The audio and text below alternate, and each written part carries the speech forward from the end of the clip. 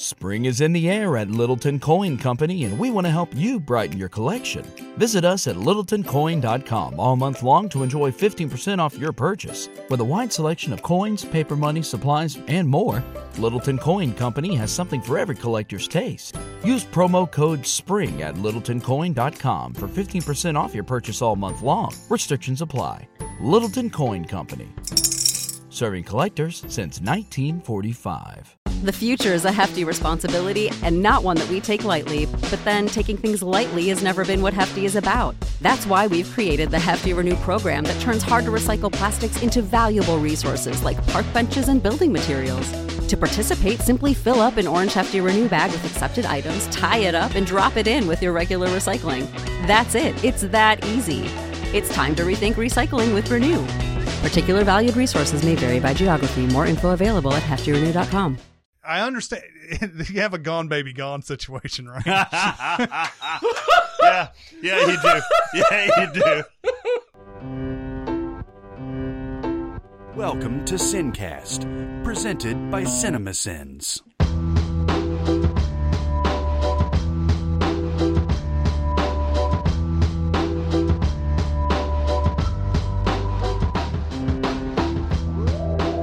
All right, everybody, welcome to the Sincast. This is Chris Atkinson from CinemaSins, joined as always by the voice of CinemaSins, Jeremy Scott. Hello, everybody.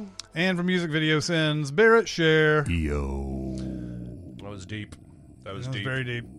So about 10 years ago, the Harry Potter franchise ended. Harry Potter and the Deathly Hallows Part 2 ended an 8-movie franchise that started in 2001, which was, if you do the math, 20 years ago. Hold on. Hey, hang on. Mm-hmm. 1, 2. Mm-hmm. No, that's what I got too. Yeah, it's 20. Okay. That's the social network right there. Yeah, social network. So we thought we would talk about the Harry Potter movies. Yes. As an anniversarial thing. Anniversarial. You're a wizard, Harry. You're saying it wrong. It's Leviosa. Mr. Potter. Why spiders? Why couldn't we follow the butterflies? I love magic. I watched Harry Potter and the Sorcerer's Stone for the first time in forever recently, and I had forgotten a lot of things about this movie. I've read all the books as well, but there are certain things like, you know, if you ask me what's the difference between the book and the movie, I couldn't tell you anymore. Mm-hmm. Obviously, for all of you others out there, this is the Philosopher's Stone, not the Sorcerer's Stone. Others, that's right. You Brits. Others who are, you know, who are doing it the right way, but you know, Americans, we need to have something in there that says magic, intrigue. I don't know. I guess. I mean, would English or would American audiences people who liked Harry Potter books would have gone to watch Philosopher's Stone, but I think they're worried about the people who don't read books. These kids are so tiny, man. Oh, they're so little. They're like little G.I. Joe people. They're like an inch tall. Yeah.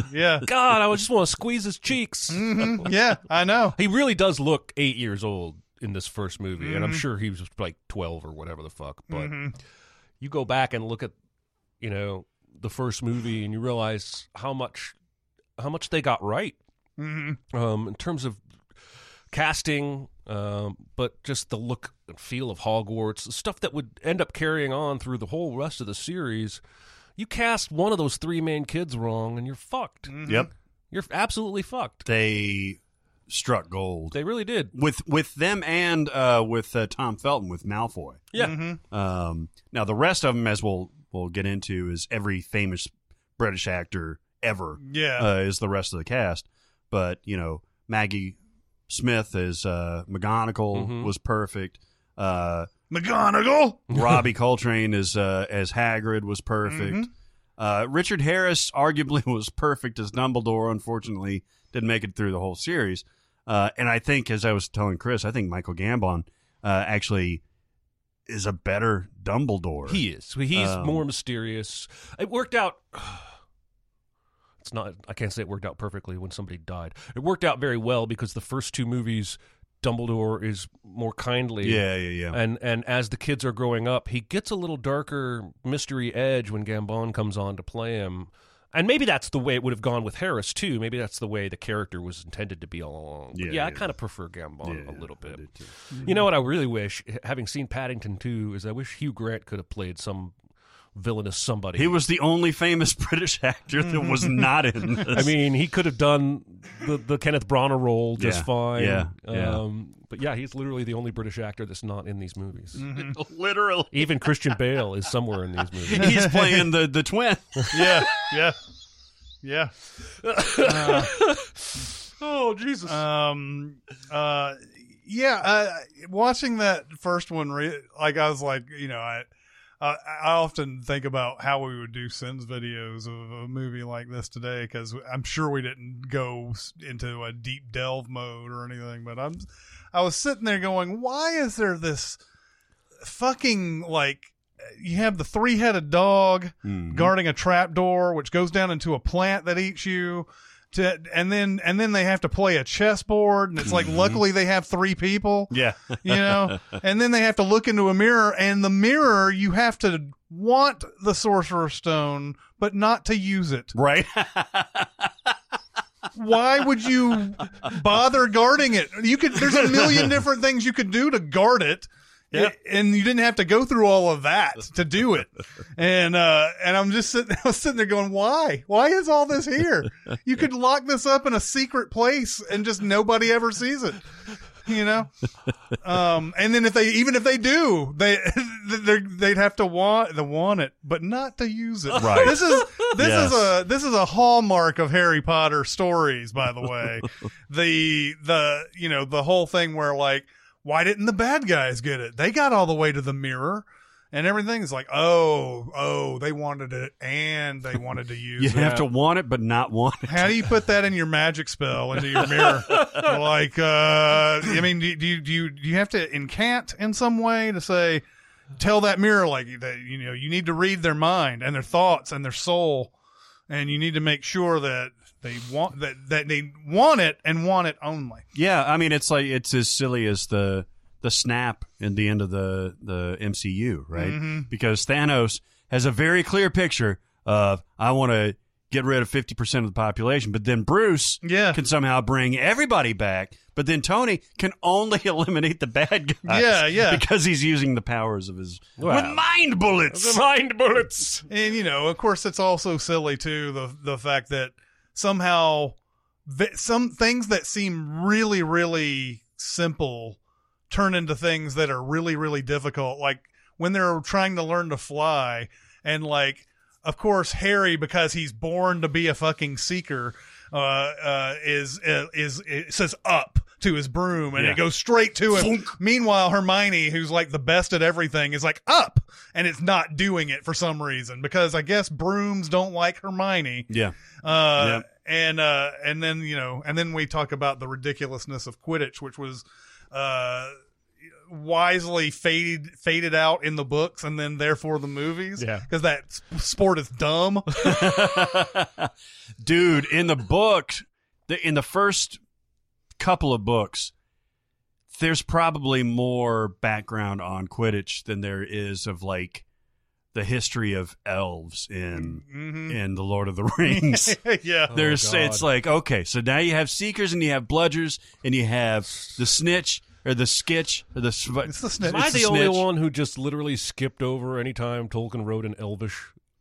Because he would write entire passages in Elvish, and I would just... Well, what are you going to do? I'm sure there are purists who are like, Lavloftium, Flaflataboo. Yeah. But I just, every time that happened, I just scanned for English. To me, it was, what's the point? If I can't read this, then, and you don't translate it, then there's no point in me... And I'm sure for others, it's okay, I'll go consult the consortium or whatever the fuck it is. Yeah. And they'll be read it and oh, okay, this gives me a lot of deeper meaning in the visit with Mr. Brandlebush. But yeah, I definitely skip over stuff like that. The Quidditch. I was sitting there in the first movie. I was like, okay, maybe in the first movie it made more sense or whatever, and they explained the rules and everything. It's there's gonna be a bunch of people throwing balls into these little hoops. There's a goalie, and they're okay, you get points throwing the balls through the hoops. Okay, cool. And there's oh, by the way, if you catch the snitch, which ends the game, which you have to do to end the game, you win. And I'm right. like, It doesn't fucking matter, yeah, right? it doesn't. I don't get it. I guess I mean I don't know if there's a total of points awarded. Like, is there 150 or something like that?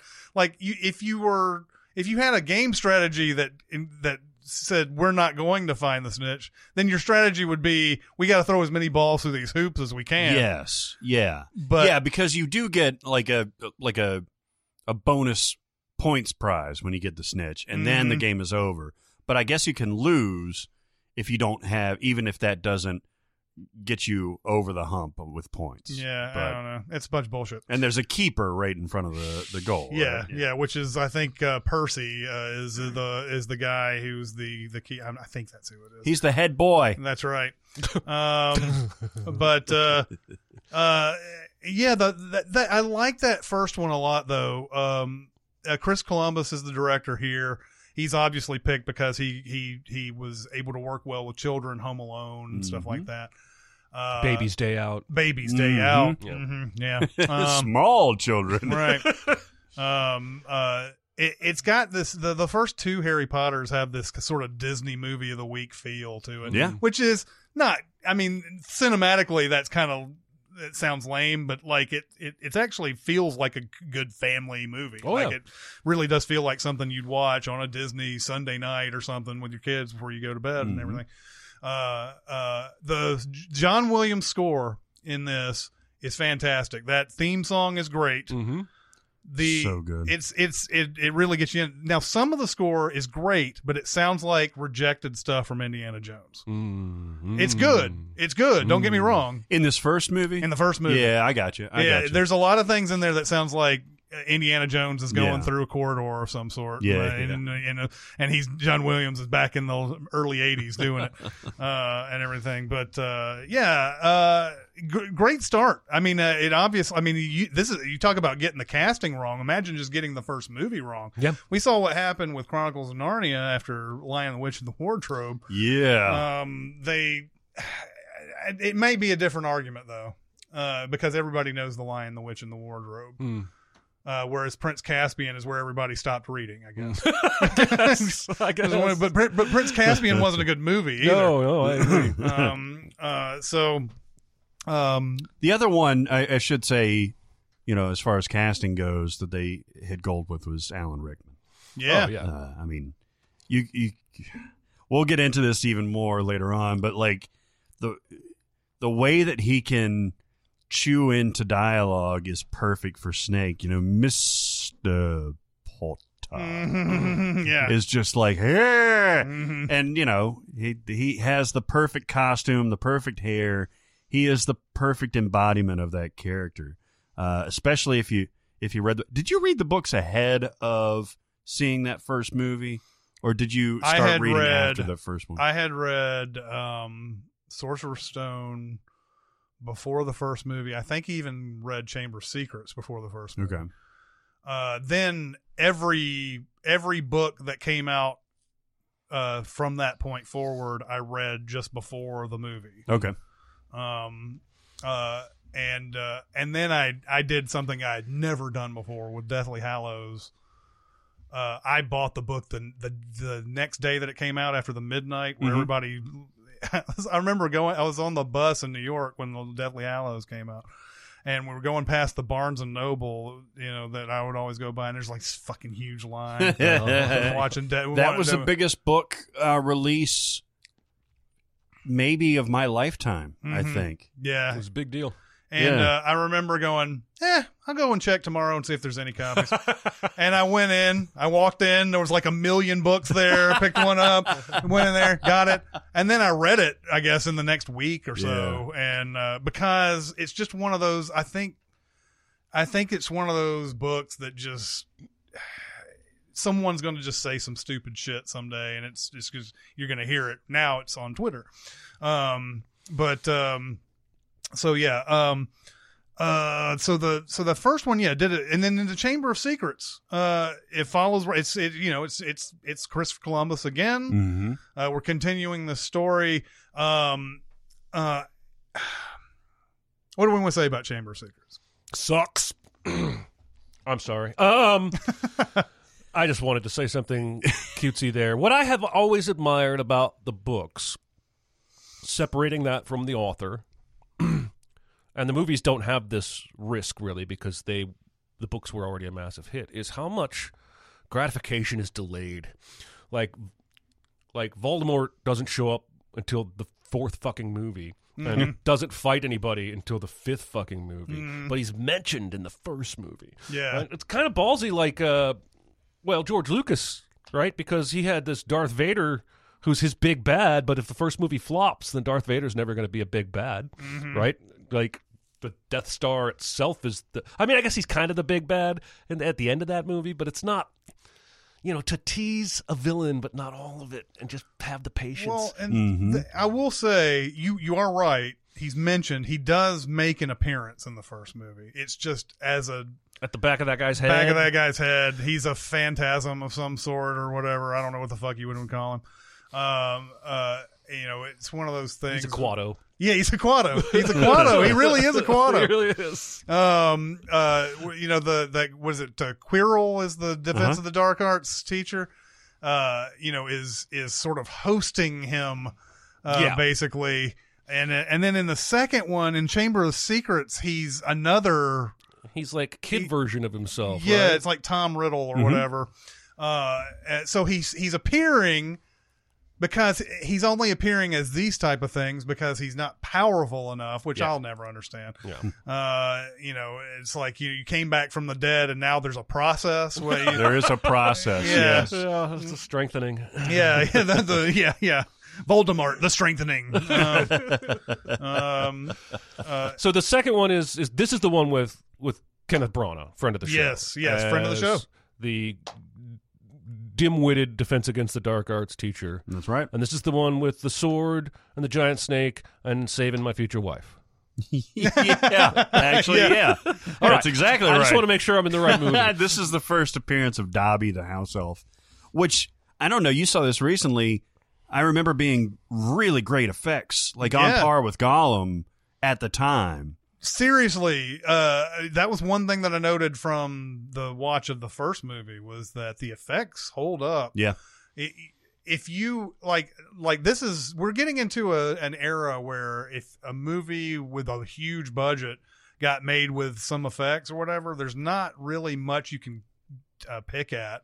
Obviously there's some, we pick on effects all the time because there are a lot of shitty effects. But if a movie like this usually has the money to do it exactly right. Yeah. Harry Potter does that. Like especially in Chamber of Secrets when they're getting attacked by that tree in the car, it looks amazing. Yeah. Well, this is ILM, isn't it?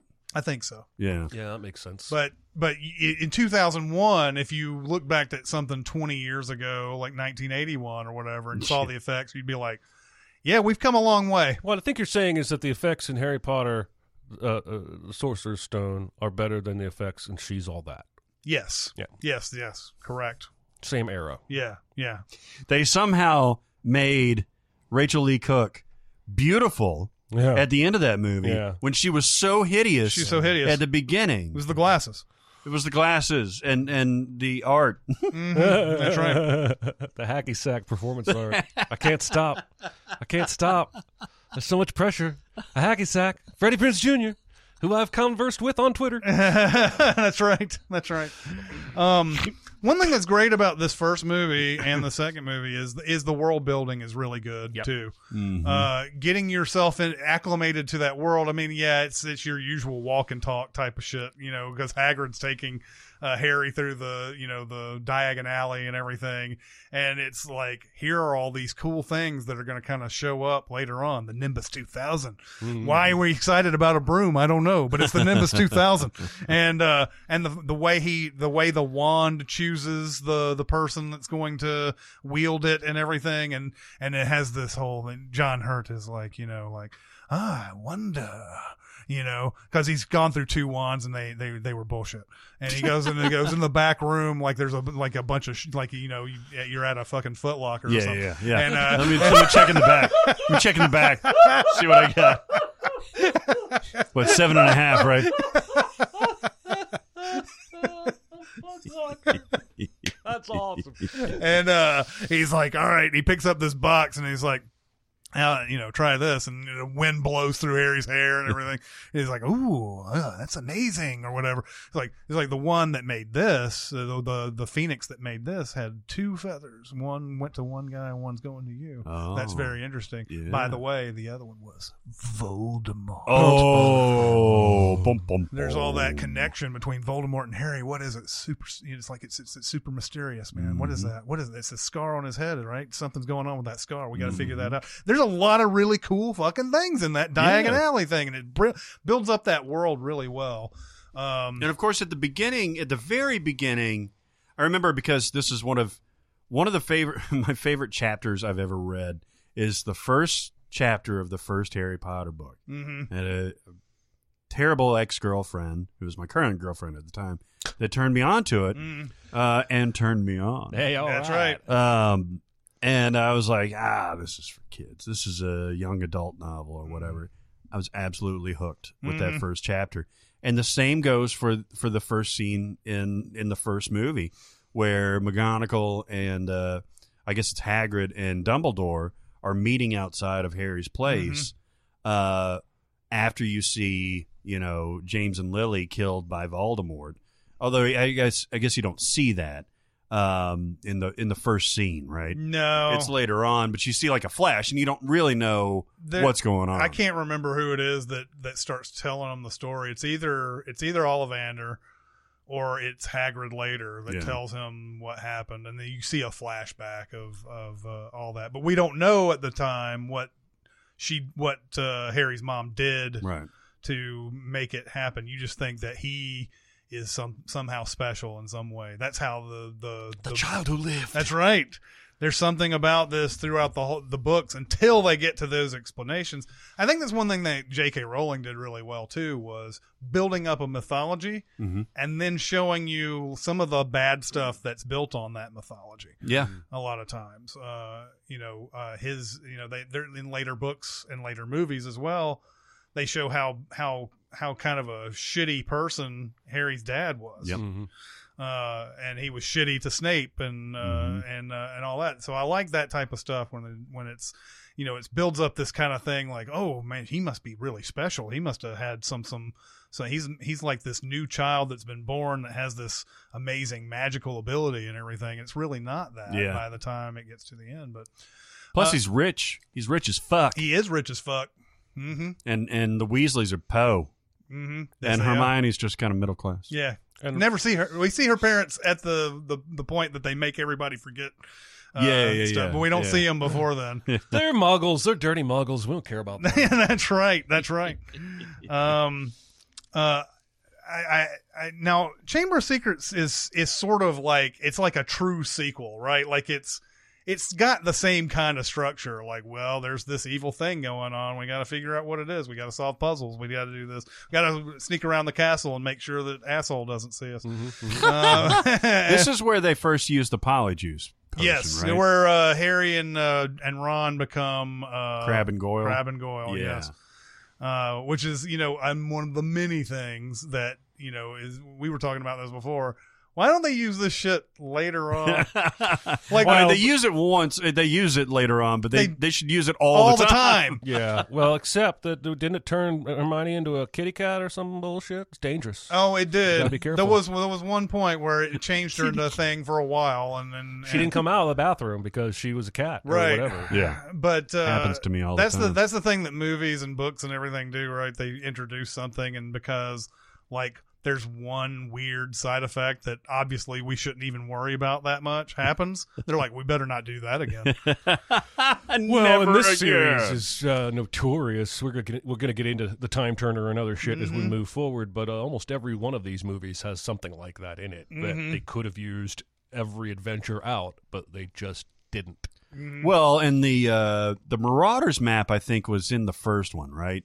The one where it shows the map of Hogwarts. I think that's the second one. I think it's the second one, because the first one is the invisibility cloak. Okay, it's just like a video game. He keeps collecting items, right? Yeah, that he can use later on. And there's a pretty cool suspenseful scene in that with the invisibility cloak, because Harry happens upon Snape arguing with Quirrell in one of the hallways. Oh, that's right. And he moves by, and Snape is like, what was that? Yeah. And he, of course, Snape being Snape, knows that there's all sorts of things that it could be. Sure. And he reaches out, and Harry's just backing up just slightly out of the way as he reaches and everything. That's what we keep going back to the first one, but the first one, there's all these things that keep happening with Snape where it's like, he's a bad guy. Watch out for that guy. He's a bad guy. Of course, by the end of the first one, it's proven that he's not. He's actually helpful, but he's also not going to kiss anybody's ass. Yeah, he's still a bastard, man. Like he's the head of Slytherin, right? Yep. And he's an asshole in class, like all the way through the series. He's an asshole to Harry because he associates him with his father, who was a dick to him. The first day of class, he's like, Harry Potter, do you know what goes into this potion? The first day of class. and he's like, shows that fame isn't everything. Yeah, he's such a dick. Fucking Snape. I know, he's such a dick. I hope he gets his. Yeah, right. Hope he gets thrown out of a building. That's actually Dumbledore that gets thrown out of a building. Well, the actor who played Snape got thrown out of a building. That's true. That's true. Hey, you know what? You can cut all that because he got thrown out of the building in Die Hard. That was his come up. I think we did an outtake, by the way, when Dumbledore dies, and we did that. Oh, nice. Yeah. I don't feel like we've said enough about Chamber of Secrets, but I don't remember that movie. Yeah, let's move on. The first two are... It's the basilisk. The basilisk will come into play later on, the Fang and all that stuff. Mm-hmm. That's where you basically summarize the movie. He saves his future wife, Dobby, Kenneth Branagh. He fangs the diary. Yeah, fangs the fuck out of that Snake diary. go dead. He finger fangs it.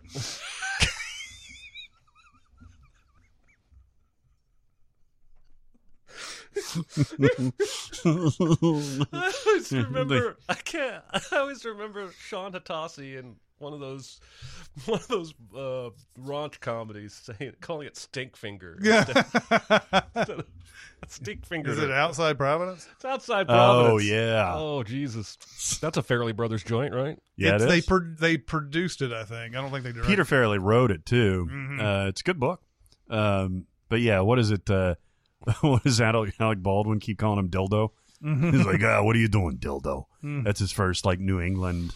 You know this movie better than I think anyone. I've read the book and seen the movie a few times. All right, but I'm right about the Stink Finger. Yes, right? yes. Prisoner of Azkaban is the time travel one. Alfonso Cuarón directs this one, and I believe when this movie was being made, because remember the first couple of books are very, very thin. They're 200 Relatively, pages. Yeah. The Prisoner of Azkaban is, I think, a 500-page thing, maybe 400, because it gets bigger and bigger as it goes along. So it's like 400 or 500. And Cuarón said, I think we should split this into two because there's so many things that we're not going to be able to put in. This is actually after Kill Bill has done this, I believe, but it's becoming a discussion about splitting things into two, and we start seeing that a lot after this. But Prisoner of Azkaban gives us Gary Oldman. Which is he is fantastic as Sirius Black in this. David Thewlis is in this one as well. What a great character, Remus Lupin. Mm-hmm. Oh, I love it. Yeah, he gets introduced on the train ride with it's the first Dementors. Yeah, a reference. It's the first time we've really heard about Azkaban. Certainly, anyone escaping it or anything. Mm-hmm. And it's the Patronus, the birth of the Patronus charm. Well, I like the little deer that prances around. That does whatever you need it to in the moment. Yes. Mm-hmm. What I like about it is that it basically plays you. If you're like me and you didn't read the books, you aren't sure about Sirius Black. The movie tries very hard to make you question him and think maybe he's not a good guy, and then it kind of flips on the end. And of course, by the next movie, he's like the most loving god uncle you've ever met in your life. But there's question about him, and I liked that. It created this intrigue, whereas most of the characters are pretty straight. Well, and he come the way Rowling and the movie does it is that he is a part of this family who doesn't like non-pure blood people. So like he's a part of this, who's it? The Helena Bonham Carter plays Bellatrix Lestrange. Yeah, he's a part of that family, right? Mm-hmm. And that's where you get that doubt, because why was he able to get through that without being that way and everything? But he definitely becomes a hero figure in this.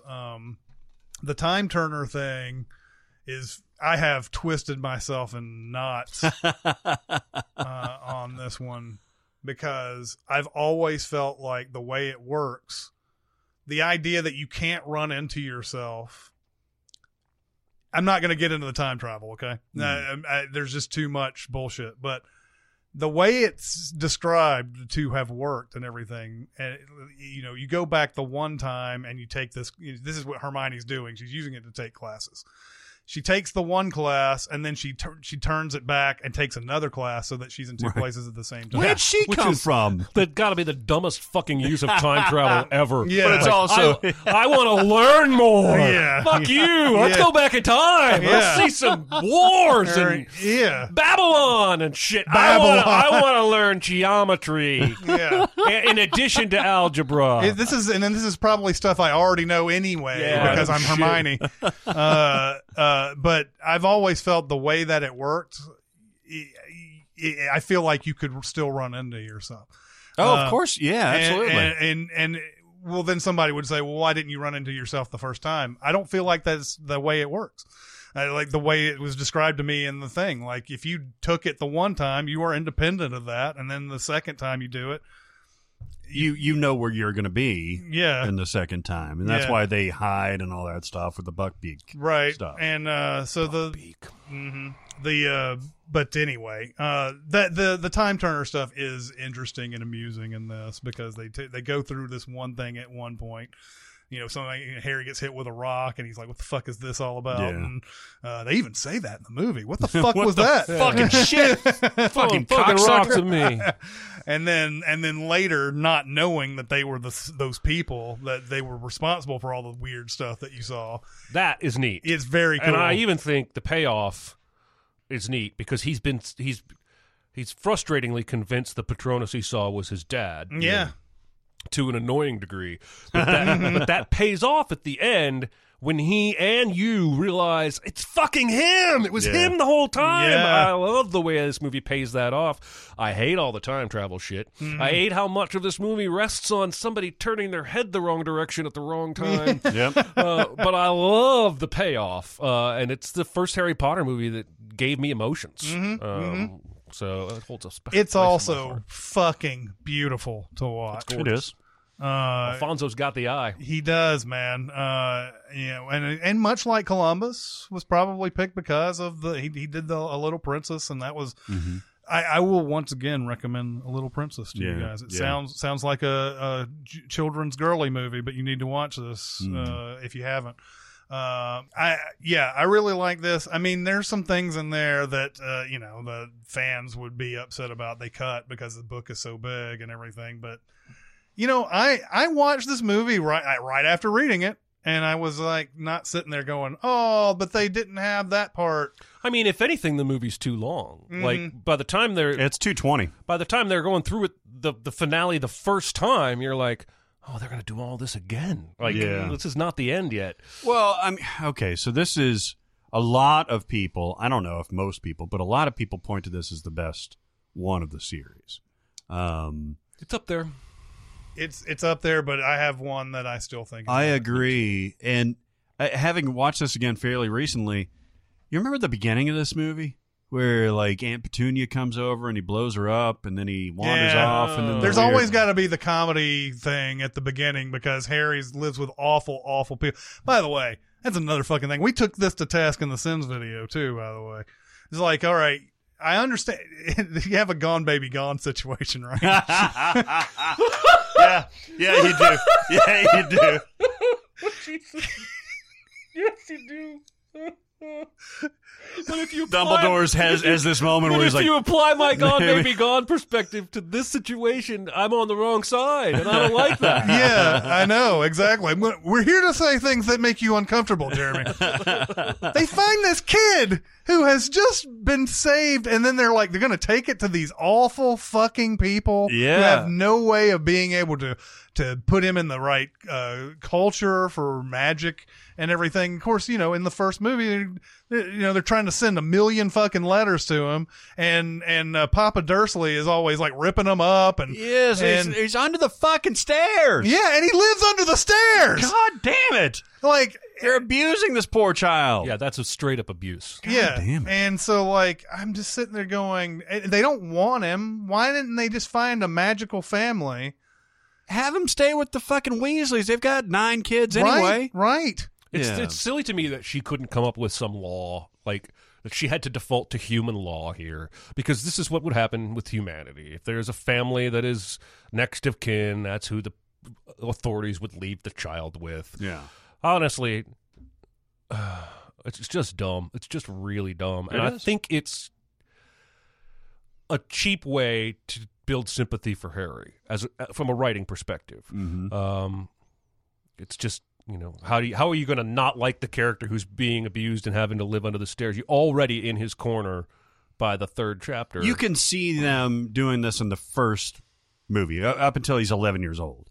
Then Hagrid gets him whisked away. If he can live 7 months out of the year at the school, he can live the other 5. Yeah, just study, do some summer school or something like that. Take time, take a time turner and do more school. This really, honestly, is the one thing I think J.K. Rowling didn't think out the best. All the different, we're in a world of magic, yet there's all these weird problems that crop up that don't really need to at all. Mm-hmm. Harry living with these awful people. There's just, and then every time, it seems like every time she would answer that question in the books, it was always unsatisfying. What was it about Hogwarts? You couldn't do it if you weren't 15 or something. You couldn't stay at the place. Or either you couldn't stay there ever, during the off season, or, you had to be a certain age. And of course you had to be 5 books in before he could actually do that. Right. By the time 5 books goes by, though, he is out of that house, I believe. About 5 He's or 6 staying with the Weasleys. Yeah. It was never satisfying. I think Jeremy's right. This was a way to get you to be but this kid's special. Why is he here? Why is he with these people and everything? They're so awful and everything. And it's supposed to make you drum up sympathy for a kid who, maybe she couldn't have otherwise. A kid who, honestly, let's face it, has nothing to offer. This is not a hero. He's just a white sheet of paper walking through his life while teachers and Hermione's and Weasley kin save the day constantly. He's a hero. He's got heroic tendencies. He's got magic. I'm just saying he's useless. He's useless. He's a useless wizard until the very end, when all he is asked to do is just fucking die. Just submit yourself. Well, and that's how he becomes powerful. I think he does become heroic, though. I think he does eventually lead to people because he does in the 2 movies away from now. Right. But in terms of saving the day with magic at the end of a movie, he almost never does. It's always somebody else. The second movie, he stabs the book after he's been fucking poisoned by the basilisk. Well, if I knew the second movie better, I'd have a crushing reply. But he would also be dead. Yeah, exactly. He would also be dead if it weren't for the fucking bird of Deus es Vertica. Yeah, right. The phoenix sent from God in heaven to come save the day. Yeah, that's true. Harry's always lucking his ass out of the shit. He is. At the same time, that was another thing is that both Harry and Ron are learning nothing in their classes. Well, they're not. They're always fucking talking. They're fucking I mean, they go to classes and you're like, what? Will you show some other than the boggart stuff later on? Yeah. can you just show me something that you've learned that you know by memory at this point? Like, yeah, I mean, yeah, there's the Lumos and the little like easy ones and everything like that, but it just seems like they never really learn anything in those classes. And we talked about it before in the Sins videos. Is this just Latin class, really? Like in disguise? Yeah. Because just point and say something. Say the Latin. right thing. And it never makes any sense why some of these kids aren't successful. Like they're like the very first time they do the Leviosa charm or whatever the fuck it is. It's Ron says it in a weird way, and Hermione like goes back and like it's Leviosa, not Leviosa. But there's all these people, you can hear them saying the right thing, and their feather's not moving up. No. Yeah, you gotta want it. It's but like not presented as both science and talent. Right. Like you can follow the recipe, but you could still fuck it up if you don't have the pure talent. Apparently, That's right. This Prisoner of Azkaban also introduces us to Emma Thompson as Trelawney. I think right? so. The soothsayer that I can never really figure out her character because she does have some gifts, but then she doesn't. I don't need her. Yeah. Well, she gets that portentous, like, you have the grim. Yeah. And it's like, and then the scene ends, and it's them walking out of class, and Ron's like, hey, you've got the grim. Like, what happened to the rest of that class? Yeah. Seriously. Did everybody just sit there in silence for the rest of the class? That's something and then all of a sudden they walk out. That's something that movies do all the goddamn time. You're just like, what? Wait a minute. How'd the rest of that go? They were in there for another 30 minutes and whatever. Yeah, I agree, Jeremy, that she's a worthless character to me. She is. I don't understand how this is, and Hogwarts itself, I don't understand how they keep doing this shit, where it's like, we're going to hire the Defense of the Dark Arts. We're going to hire this vain motherfucker here who obviously doesn't know his shit at all. And he's going to be the teacher of the defense. He's going to Dumbledore. You think is smarter than that, but apparently he's not.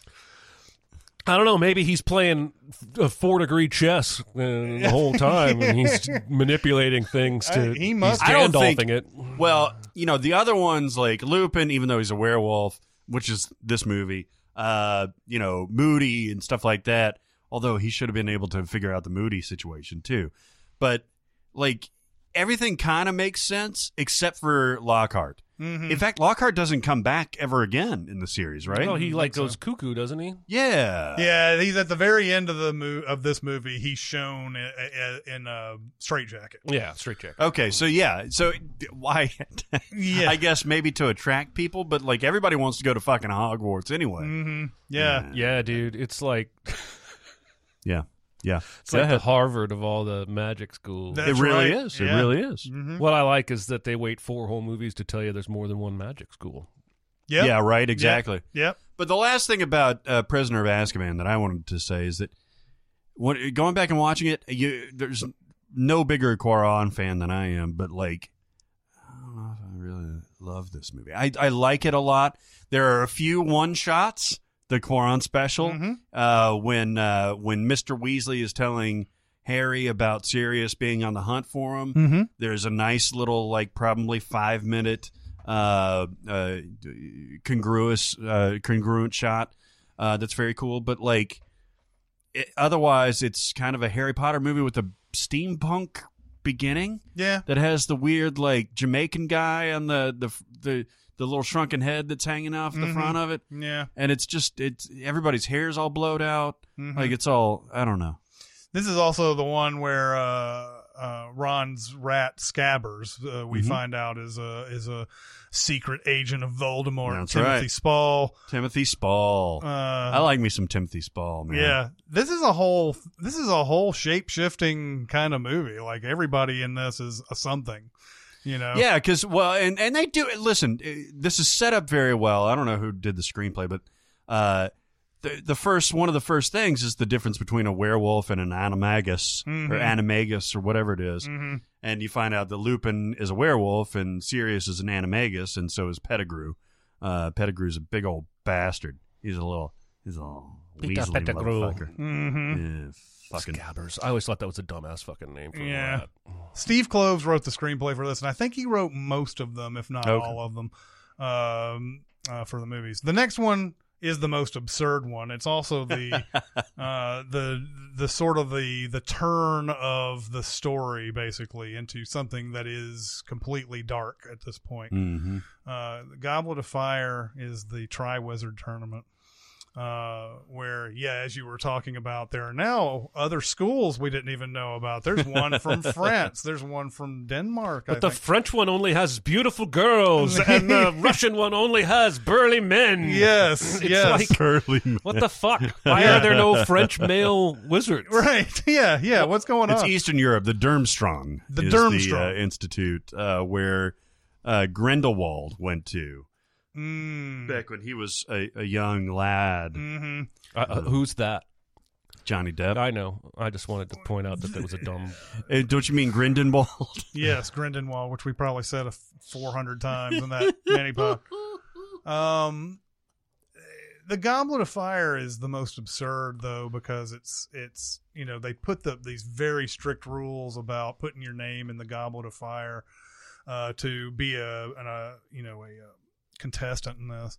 And Robert Pattinson, R-Pats, is the guy who throws it in, and he's accepted. Diggs. That's right, from the Hogwarts school.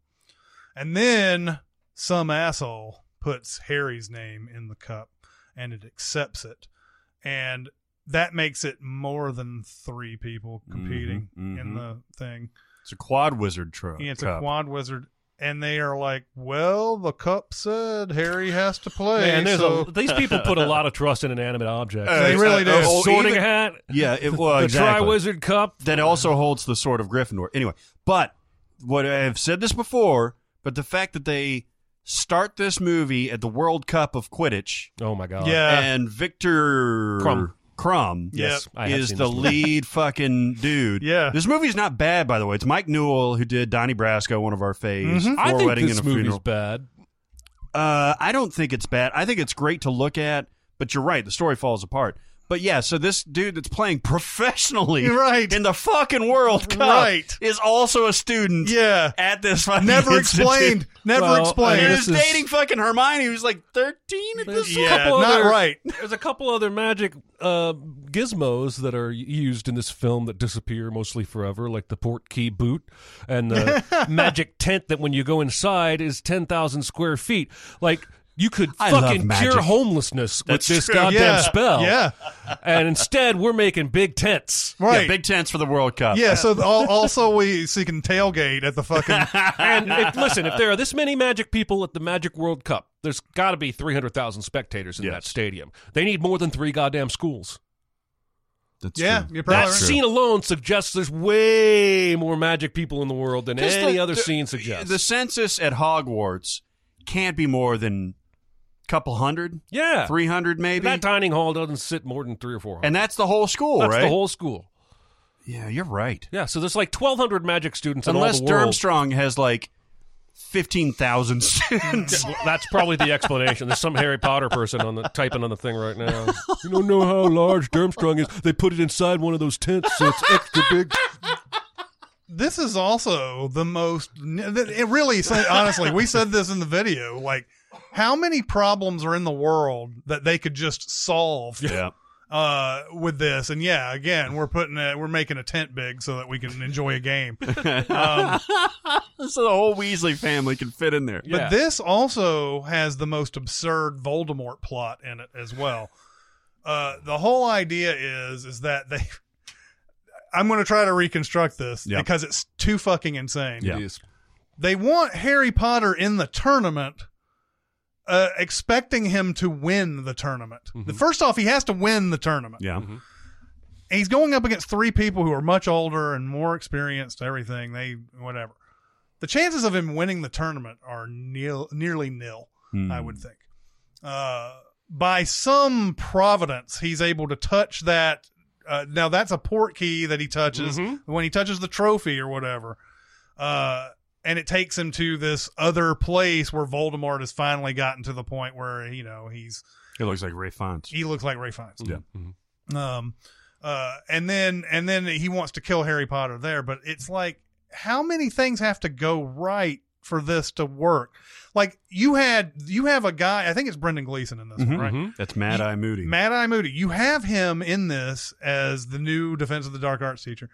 You could get him to kidnap him at any time if you wanted to. That's true. He does rig the stuff to help Harry win, but there's no guarantee. Yeah. I mean, how is he? I think he rigged the first one to where he'd find the egg. He doesn't rig enough because yeah, of course, because the underwater thing where they're supposed to save somebody they love or whatever the fuck it is. It's Arpats that comes to him and says, "Here's how you do. Here's what I've been thinking." Or actually, it was the egg or whatever where he has to go in the tub with Moaning Myrtle who looks at his junk. Yeah. Another important scene. Moaning Myrtle, who is I think 30-something years old, but looks like she's 15. The actress is? Yeah. So that's we were having this conversation before about people saying that these actors are way too old to be playing this thing. No, they were almost the exact same age as the characters they were playing. Yep. With probably that only exception, or the very few exceptions. Yeah, it gets like they start to get like a year or two older than they are supposed to be by the last 3 movies. But fucking epic movie, man. Fucking funny people. Fucking funny people. Yeah, I know, right? But yeah, it's an absurd plan that Voldemort has in this to get Harry when there are so many other ways to get him. That don't require fucking with this goblet of fire and fucking with the whole Triwizard tournament and all this other stuff. And it's what's funny to me is that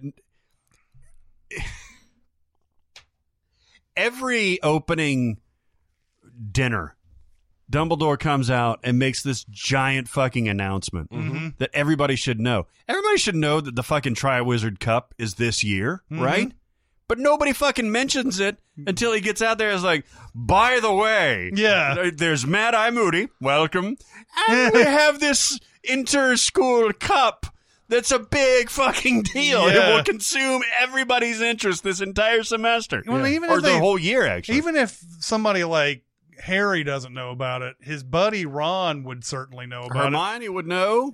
Ron has all these brothers and sisters and people in the Ministry of Magic and everything. You would think he would have been like, Triwizard Tournament's coming this year, Harry. And he'd be like, that's exciting. But it's seriously an oh, by the way. Yeah, it really is. It's introduced the new teacher, and then fucking here you go. Fucking here you go. Also, this is every movie, they endanger these children's lives drastically, but the dragon thing here, like how easily the dragon just gets away when Harry's fighting him and then fucking chases him. And they're over destroying the roof of the school, and Dumbledore's just back at the stadium with everybody else going, twiddle my thumbs. This happens all the fucking time. In Prisoner of Azkaban, he goes up to get the fucking snitch in that Quidditch match. He's just going to get the snitch. Dementors. Dementors all over the place. And later on, they're like, oh, Dumbledore was furious about that. Yeah. Well, then. Yeah. That'll learn him. Well, as long as he's furious.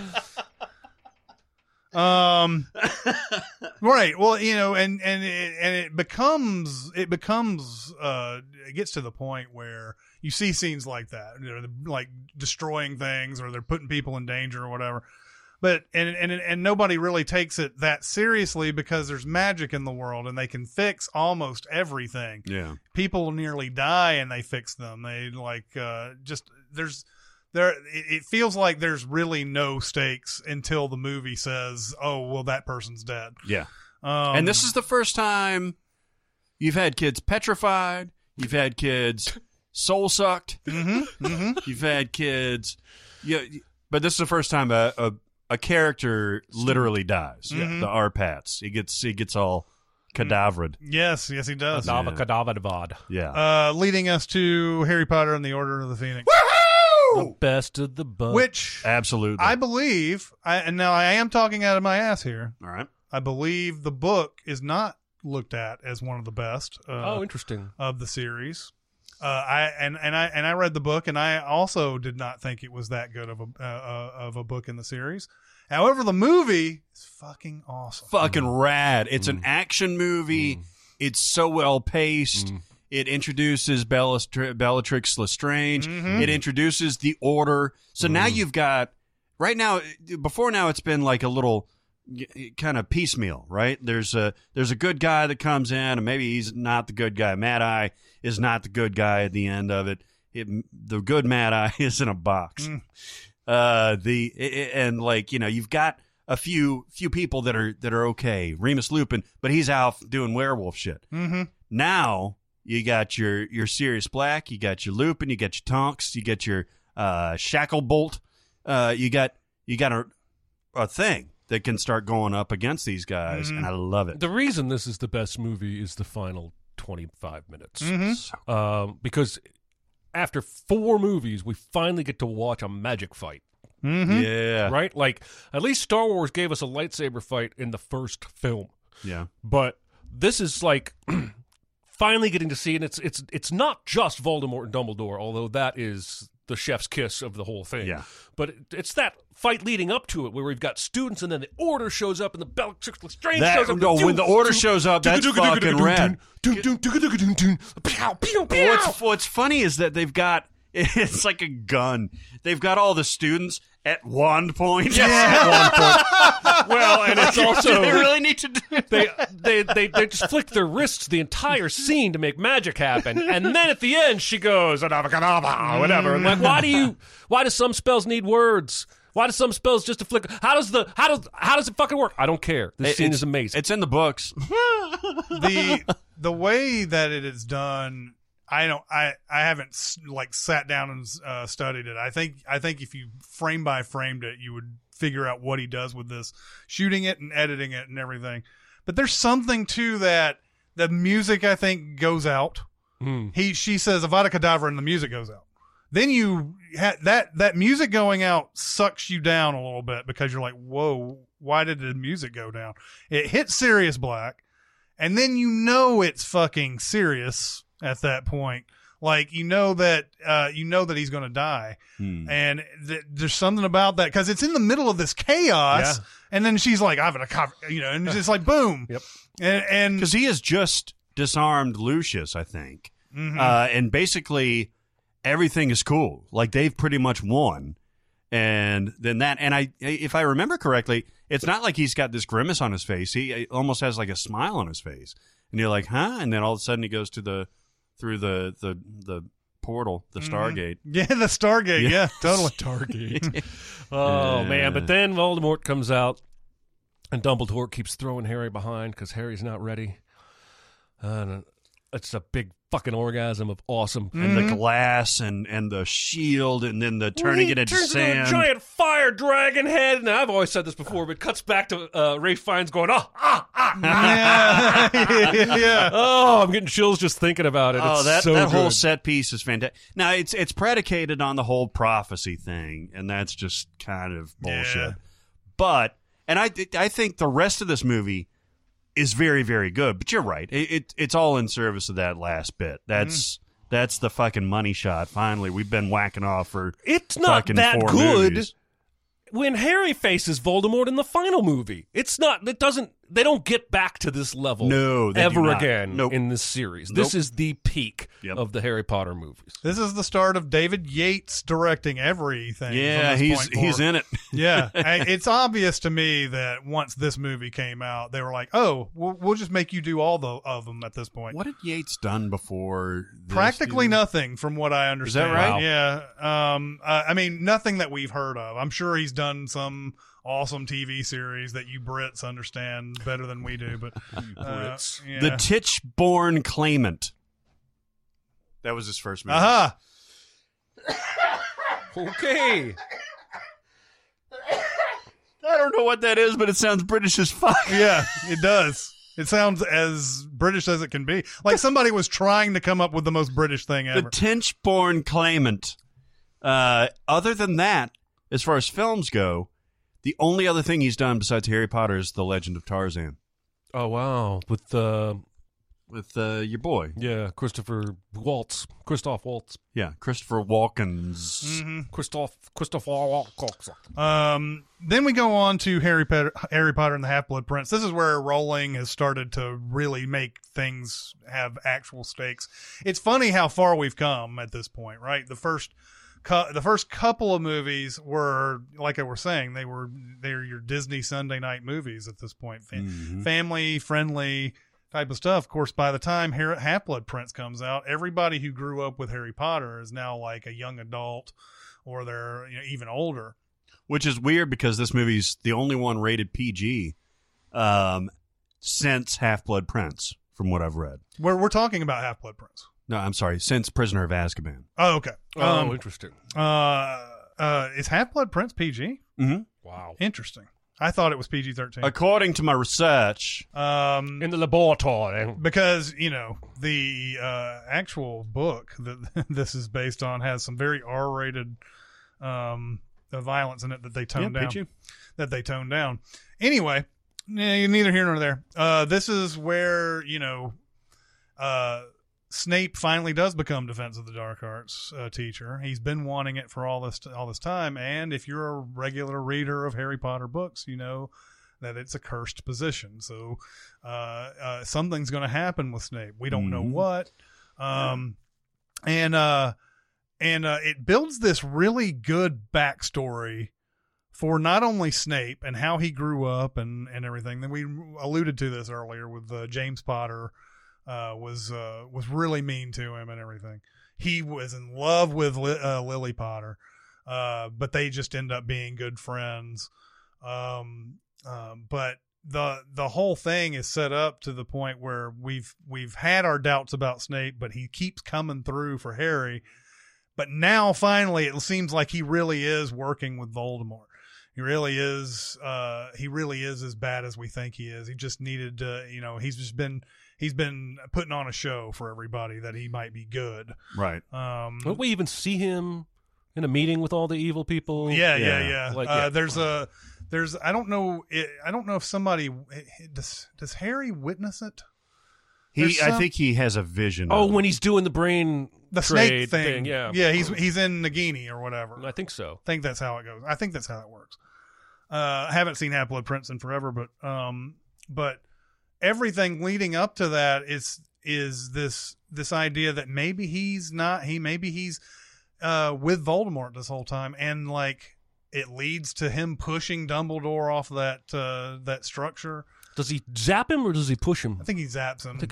He kills him. He does the Kavadra. Yeah. Because Draco is being groomed to do that, right? And he doesn't do it. And this sets up, this is very nice foresight because Draco, it's a very good performance with Tom Felton because you can see him get all emaciated and like sickly looking because this is actually wearing on him. Mm-hmm. He's being asked to kill one of the greatest wizards ever. Mm-hmm. And eventually, he gets to where he can't do it. But before he can't do it, he does disarm Dumbledore. And if you disarm somebody, that wand is yours. Mm-hmm. Yes. And so that plays a part later on. But Snape does pull the trigger, so to speak. And that's a very emotional moment. I mean, I didn't really... I had an emotional reaction to the books because, when you spend that much time with a character reading that many books, you're going to get emotionally attached. But yeah, man, when you see the Dumbledore, he dead, and you see the reaction to everybody, McGonagall and the rest of the staff, and, this is a cataclysmic event, and it's not even the end of the series. You're like, oh, shit. Is this... I'm sorry, keep going. Well, I mean, then before that, you've got that wonderful scene with Michael Gambon where he's like, he takes Harry out to get the first Horcrux. This is the first introduction of the Horcruxes. And he has to drink this liquid to get to the bottom of this thing to get this Horcrux. And he's like, no matter what I say or how much I beg you, do not let me finish this. Or do not let me finish this. And he starts begging Yeah. and pleading. He's like, "No, take this," and Harry's like, "You got to drink it, sir." Yeah, Crazy. yeah, and he's becoming more like crazy and sees different seeing things basically. Or Well, no, those are real. Like, there's some shit going on. Like, there's some. Is he seeing stuff in addition I think he's to all also seeing things, right? Right. There's some real things going on, Yeah. yes, but I think the there's some things that are messing with his mind that? also during all and his that. hands all getting all fucked up. The Horcrux thing I think is brilliant. Yeah. It's got some annoying things about it, but the idea of breaking your own soul to be immortal and everything, as long as these things are around, you'll always live. And is seen as the sort of the ultimate evil, basically, right? The that you would do this to yourself to just stay alive because you just want to do a bunch of fucked up things and everything. Mm-hmm. And he puts all these things in different places and everything. Now, the thing that I guess is kind of bullshit about it is like putting it in all these little places where people still can find them, even if it's a lot of fucked up shit that they have to go through. We go all the way back to the first movie, and it's like, why the three-headed dog? Why not send it into space? You're magic. You can Right? send that shit up into space. Or just don't talk about it. Don't write about it in your diary. Right. Yeah. Don't do any of this Yep. shit that lets people know. So if they want to be Sherlock Holmes about this shit, they can still find it. Yes, it would be it's fucked up what they have to go through to get to it, but come on. But I love the idea of that because it does expand where they go other than Hogwarts and everything. So it is fun. Also that I was alluded to the R-rated violence that's in the book. The spell that Harry finds in the Half-Blood Prince's old textbook. Oh yeah. It says for enemies on it. And Harry is naive and doesn't think it's just going to be a practical joke of some sort or whatever. And he does it on Draco. And in the book, blood squirts out of him. Yeah. And they have to, and McGonagall and everybody has to come around and like save this dude because he's going to die like within seconds or whatever. And of course in the movie, they still does it, but it's PG. They don't go too far with it. Say goodbye to your credit card rewards. Greedy corporate mega stores, led by Walmart and Target, are pushing for a law in Congress to take away your hard-earned cash back and travel points to line their pockets. The Durbin-Marshall credit card bill would enact harmful credit card routing mandates that would end credit card rewards as we know it. If you love your credit card rewards, tell your lawmakers, hands off my rewards. Tell them to oppose the Durbin-Marshall credit card bill. This is okay. I like it. Yeah. As a movie, as a story, I really like it. But as a movie, I mean, at this point, I was beginning to lose interest. I'll be honest, and I like it. Okay. Yeah. I don't have major gripes about it. it's all right. I got I plenty am of the gripes Half-Blood about the next Prince. one, next two, but not this one. I think I like Half-Blood Prince better than you guys then. I don't. Yeah, probably so. I mean, I didn't dislike it, but I think story-wise, it's strong. It's absolutely fantastic. Yeah. Yes, as Jeremy was talking about, Harry Potter and the Deathly Hallows Part 1 is a piece of shit. Piece of shit garbage. Really? Half movie. Fuck me. Yes, really.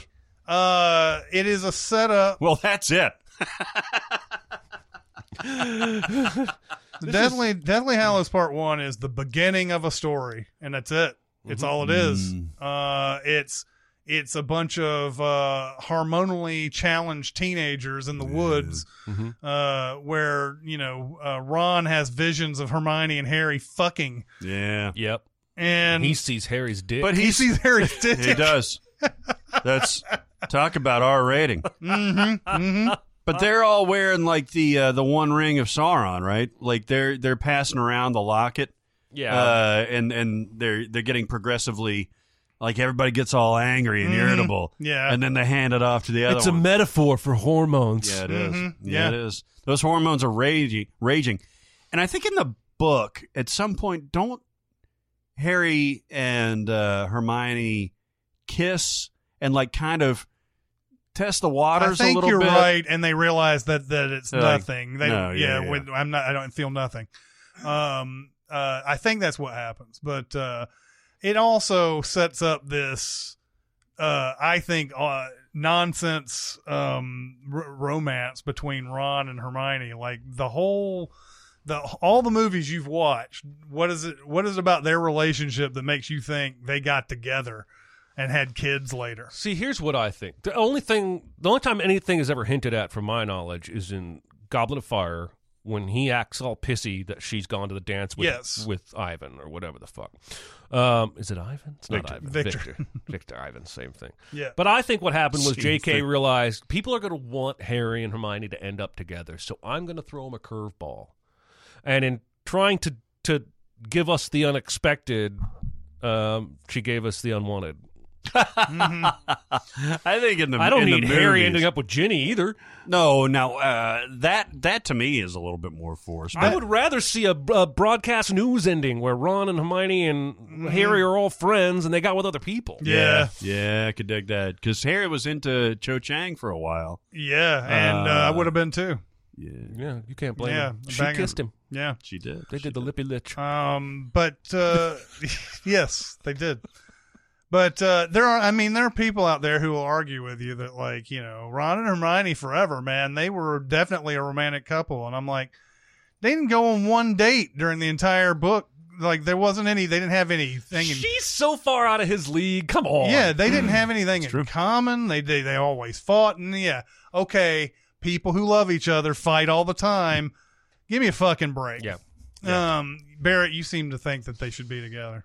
I mean, it doesn't really matter.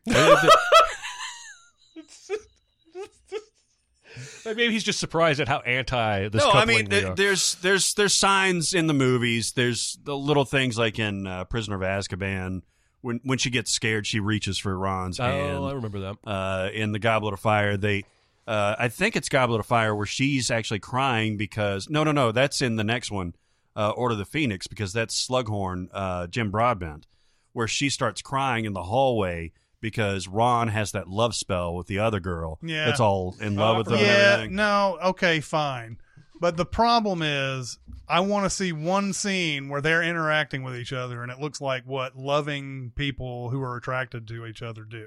Huh? And they didn't do that once in the entire thing. No, they just did. I agree. They threw some hints in there, but not enough to earn this, like, cap off at the train at the end of this. No, you don't expect them to end up married and shitting out some kids. And God help me, when he calls that kid Albus Severus Potter, that is every bit as bad as the last season of Game of Thrones. That is terrible writing. I totally agree with you. Albus Severus Potter. That's terrible. That's so awful. It's awful. Yeah. He named his next kid Jed because he was all out of mentors. Yeah, exactly. All right, so Deathly Hallows 1, half a movie, all half set a up. movie. Hormones in the woods. The one thrilling thing I remember is that chase through the woods where they quietly zap with the bad guys chasing, and we use that in a lot of outtakes whenever there's a chase in the woods, and that's a thrilling scene. But the next movie is no setup and all climax. It is. Which is why this would have been better off as a 4-hour movie. Yep. And I think is it this one? It's this one where we find out that Snape and Dumbledore had an agreement that he had to put on the face that he is still with Voldemort and everything. For everybody, even if it hurts, he's got to do it. So all that stuff we saw was staged, basically, even though there are real consequences to it. And so that Snape was basically a spy for Dumbledore. So I love the conclusion of that. It took me forever. I read the book obviously before the movie had come out. The what happens with Harry going to that netherworld and there's a baby, and then Dumbledore shows up. Oh, the great train station in the sky. The great train station in the sky. And I was just like, what the fuck? and the baby is Voldemort, and it has to do with the Horcrux, which that Voldemort put on Harry's head when he put the scar on and everything. Don't you put that Horcrux on me, Rick. Yeah, Ricky Bobby. I mean, didn't she kind of steal this ending from The Matrix? That and what else? Oh yeah, The Matrix. Yeah, I was about to. I thought the ending of the first Deathly Hallows sort of ripped off the end scene of Matrix Reloaded. Yeah, because there's that. It's do. Yeah, I just mean that the good guy ultimately, in order to beat the bad guy, has to sacrifice himself to the bad guy. Yes, that feels. I mean, I think that probably goes way back before The Matrix. Jesus, for instance. But it's a long-standing literature tradition. Yeah. Yeah. It's a couple years, but it's not probably 2004. It's not exciting for me, ultimately. I get it. I really do. I'm not saying I would have written it different, but it's kind of a letdown for me that this is how it ends. Like you have to you go hard enough right, you'll find yourself going left. That's right. And then later on, the Avengers Infinity War and Avengers Endgame sort of took a lot of this too. Yep. This whole, like, you're in another world, you got to make a choice. Do you want to stay here and I don't know, live the afterlife, or do you want to make a sacrifice to come back and help out the good guys? So yeah, that's what Harry does. He goes back and he fights Voldemort, and we have that scene with the wands that can't beat each other basically has now. I don't know if I had seen anything like that before this movie. I mean, maybe some Star Wars shit, but like that scene has been copied a million times. Oh, the two power streams that are yeah, absolutely. Yeah, I don't think I had seen it before Harry Potter. Maybe I did. I'm not sure, but it seems like that's the one that unlocked the key for everybody to show these people are evenly matched. That's Look right. at this shit. Yeah. Red versus green. Yeah, exactly. I do hate. Now, I like a few things about that battle because it goes in two stages. And you have a bunch of people dead. Like, I think Tonks dies, Remus dies. One of the Weasleys. One of the twins, yeah. Mm-hmm. And there's another one. Yeah, there's another one. That's no big loss. Looks exactly like him. Yeah, they have 50 kids. Yeah, then they have the interlude. And then Ray Fiennes is like, Harry Potter is dead. He does the over the loudspeaker from the principal's office. Yep. You throw down your swords. Whatever the fuck he says. And then when he takes, this is the biggest bullshit, when he's carrying Harry's body back and Harry's just playing dead, and all of a sudden he wakes up and he's like, boom, motherfucker. But I do like, and that part pisses me off, but I do like the Neville scene where he's just like, you know what? Fuck off, bitch. And he pulls out the sword of Gryffindor, and that's what he says, fuck off, bitch. Yeah, I remember that part. Fucks with That's him. why this one was the only rated R Harry Potter. Yeah, that's right. The only R-rated. But also, and I think we send this, I may have been on this one actually, where it kind of devolves into punching and kicking. Kind of. Stuff like that. Yeah. And they're both wizards. They, like Voldemort literally kicks Harry when he's on the steps. I'm like, And there are this is another one where at the end of it, you're like, you have all these protection spells, you have all these different. How is a war fought this way in Magic World?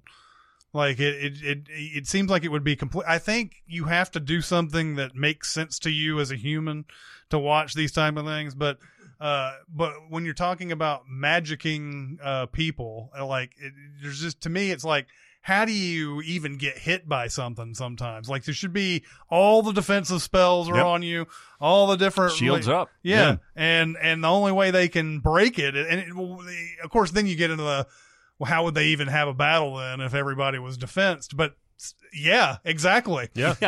Why shoot little magic bullets at each other? Why don't you have a emergency port key every 3 feet along the halls? Just be like, there's Voldemort. Now I'm on the beach. Right. Emergency port. You imagine all the kids just like, hey, look at the shit. Well, I'm wondering why some asshole who gets detention doesn't just go Avada Kedavra to Dumbledore and kill the headmaster. Right. Like, I've seen how teenagers behave in school. They don't give a shit. They don't respect the principal. Right. Like, that guy should have been killed way before Snape got to him. Yeah. I'm serious. Why would you not? Why would you not be doing polyjuice potions and taking the place of other people? That's true. There'd be so much fucking hijinks at that school. There would have to be a literal no magic on campus rule. Yeah. Which, yeah, it wouldn't be any fun, but at the same time... By the way, I wrote a book about superhero kids. People think it's a little derivative of Harry Potter, but I made it so they couldn't use their powers in school because of this very thing. Yeah, because I thought, if you put a bunch of teenagers in school with superpowers, they're going to fuck each other up all day. They are not going to just learn fractions. Yeah. Are they learning fractions in this school? I think they are, right? They're fun. They're learning. They're not going to another school. No, they're not. Got to teach them all they need to know about this magic stuff and about that was regular... one thing that occurred to me watching the first one again too, was just the what is the end game if there's no Voldemort? Like what would life be like without Voldemort, right? Like, it's a happy world, right? What are you going to school for? What are you hoping to achieve? What do the magic people do that makes the world better? Not that they hide from it. They hide from it, and they don't do anything within their own world to make it any better. I agree. By the end of it, Harry Potter's like a, I don't know, fucking mailman or something. I don't know what he is. He works for the Ministry, He right? works for the Ministry of Magic, but he's like it's some fucking, like, he's an horror. He's a desk job or something. He's a filing clerk. Yeah. And you wonder what is Ministry of Magic, Harry Potter. Yeah. What is it that they do? You know, what is the thing that, makes the world a better place? Yeah, I don't know. They go to school for this shit, and then they want to work at the Ministry of Magic, where they're sitting behind a phone, answering phones, like you're saying. Yeah. Do we even want to get into Fantastic Beasts? No. Have you even seen them? No. Yeah, they're bad. They're shitty, man. And they talk about Deus Ex Machina all over the place. Yeah. This is run amok in these movies. But we don't have to talk about them. No, the only good part of those are Balls of Fury and Queenie. Yeah, exactly. Yeah. And it's Balls of Fury and Queen. Balls of Fury is Dan Dan Fogelberg. Fogelberg, yeah. I thought I must have said Judah Friedlander. It's not that far off. Not that far off. Yeah. And Queenie is the lead singer of a band of some. Yeah, she is. Dan Fogler. Dan Fogler. Yeah, is the name of that guy. But yes, he was in Balls of Fury. That's the only other thing that I'm sure he's done a bunch of stuff, but I couldn't remember anything that he's a writer, isn't he? I think he is. I get him and Danny McBride confused. Writer. He's only written 3 things. Oh, I get him and Judah Friedlander confused. I know. He's only written 3 things, and he's got 61 credits. He's been in The Walking Dead, apparently. No, but I totally agree. To wrap up the Harry Potter thing, I think that epilogue is the worst part of the series. I agree. The age-up makeup, the fact that he and Jenny... I mean, the fact that they felt it was necessary. necessary. We're not all Aaron Dicer. We don't all end up with our high school sweetheart, right? A few of us do. And the fact that both of them did, and they're all together, like kind of incestuously. It's all weird. They live in 4 people in a house and they swing. They swing. They're in the bed like and his own sister. They're like the grandparents in Willy Wonka. Yeah, they never get out of bed. They never get out of bed. They just roll over and fuck. Except to take their kids to the Magic Train for Hogwarts Day. They move the board out of the way that separates them on the bed, and then they fuck. But yeah, then they've got the Albus Severus part. I mean, that whole thing is just like, really? I mean, honestly, if she had not written this last scene, what we got for the last scene could have been an SNL parody of what she might have done. Mm-hmm. That's a good point. Bad makeup, silly names. The fact that everybody got fucking together. I can fucking see Pete Davidson going, Albus Severus Potter. And Jenny looks the exact same, except she's got like a business suit on. Yeah. Like a can't sensible age up skirt. somebody who's still 14. I mean, I'm exaggerating, but she's still super young. Yeah. All right. Well, we're obviously not experts of the experts of these movies, but what do you guys think? Just drop a line at some point and tell us your Harry Potter stories. Anyway, do we have time for anything else right now? Yeah, man. Okay, so do we want to do recommends and warns, or do we want to questions? Let's do a couple questions. That'll go quick. Questions. Question. I got something to say. I want the truth. I am listening. Many actors Many. are only seen as the actor when watching their movies. Uh-huh. Mm-hmm. What is one film where you see the character rather than the actor playing them? For this person, it's Morgan Freeman in Seven. That's the only role I feel that he disappears into where acting is wholly unique for him. Now, that's a great pick. I would say before that, you would see a lot more Morgan Freeman disappearing. And, of course, you got Red. That's not really Morgan Freeman. Yeah. Right? But, no, that's a good pick, I think. I'm going to go with Willem Dafoe as Max Schreck in Shadow of the Vampire. Very nice. Wow. Who the fuck else is going to play that? Yeah, Wow. yeah. Willem Dafoe is obviously great in everything that he's in, but he's got this kind of way about him in every movie that he's in. So every time he shows up, it's like, yeah, there's fucking Willem Dafoe. In Shadow of the Vampire, he is playing a completely different, unique character than he ever has, and I don't know who else would play it, but he's completely different in that than he is in anything else. Even in The Lighthouse, which is a very immersive role, you can see Willem Dafoe in there. Kind of, yeah. You can, I mean, why'd you spill your beans, boy? Yeah. You know, like, that's Like, a Willem Dafoe type of There's thing. a thing like Willem Dafoe obviously can be 10 different kinds of that person that he is. Yeah. You know what I mean? exactly. He's like, he's got range within the Willem Dafoe bar. Yep. Yeah, You know, which is very nice. It's big, but it's still Billy D. yeah, it is. I'm going to go off script Yeah. and go with Bobby De Niro in Cape Fear, which I just Oh, recently very nice. rewatched. I hadn't seen this in probably 15 years, and it's really not like any other De Niro role. He's played plenty of villains, but I don't know that he's played too many absolutely unhinged psychopaths.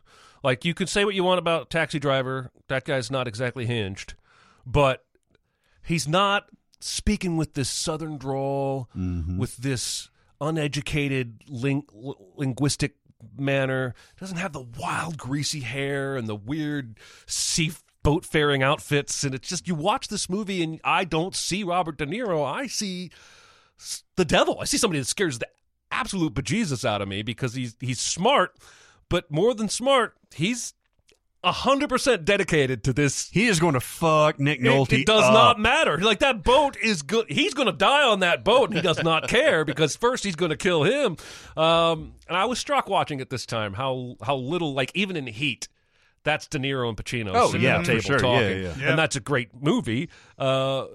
Even in Goodfellas, that's De Niro being mob guy De Niro. But here, it's just there's nothing else in his resume that's like this at all, and he's just absolutely scary. So that's my Counselor. It's a good one. Counselor, Yeah. are you there? Could you be there? God, he's so perfectly manipulative in this, and I guess that just comes from that 20 years in prison or whatever He's it was. it's 10, I think. He's had all this time to plan. Yeah. Not just specific, scheme plans, but emotional plans and like Just figure out a way to fuck Nick Nolte up. well, and he does it perfect, man. He gets it to where Nick Nolte gets a restraining order on him, Yeah. instead of the other way around, Right, yeah, because yeah. he steals the lawyer out from under him. God, that because movie's really good. he beats the shit out of him, and then what does he show up with all those bandages and like a neck brace? Yeah. This also spawns one of the best Simpsons episodes. Oh, the Sideshow Bob thing. Yeah, it's Cape Yeah. Fear with an E on the end of it. And he sings HMS Pinafore. Yeah. What never? No, never. What never? Well, together? hardly ever. But yeah, that's the one with the rakes and the and the Die Bart Die. Die Bart Bart Bart Die. In German. yeah. It goes to the crowd and it's like nothing bad has ever come from German people.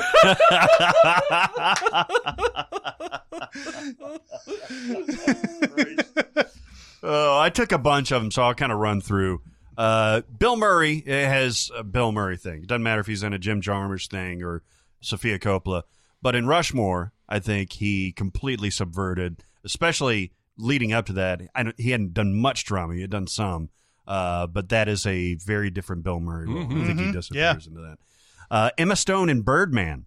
Emma Stone Emma Stone's a brilliant actor, but there's a lot of Emma Stone-isms happening. In Birdman, the only time she really kind of does an Emma Stone type of thing is when Michael Keaton catches her smoking, and he's like, "What is that?" And she's like, "Oh, it's pot." Yeah. She just looks at him like, "Oh, I'm caught." Whatever. She is terrific in that movie. It's still an underrated movie, I think, even though it won fucking Best Picture. I don't think people talk about that movie enough. Woody Harrelson in Natural Born Killers. Yep. Woody's going to be Woody. Woody's going to Woody. Fucking A, man. This is such a good one. Yeah, he. You will forget that Woody is Woody, even with his stuff down the road and War for the Planet of the Apes and Zombieland and stuff like that, where he's playing an anti-hero or a villain. Nothing touches Natural Born Killers, especially up until then. Huh? We both picked Juliette Lewis movies. That's right.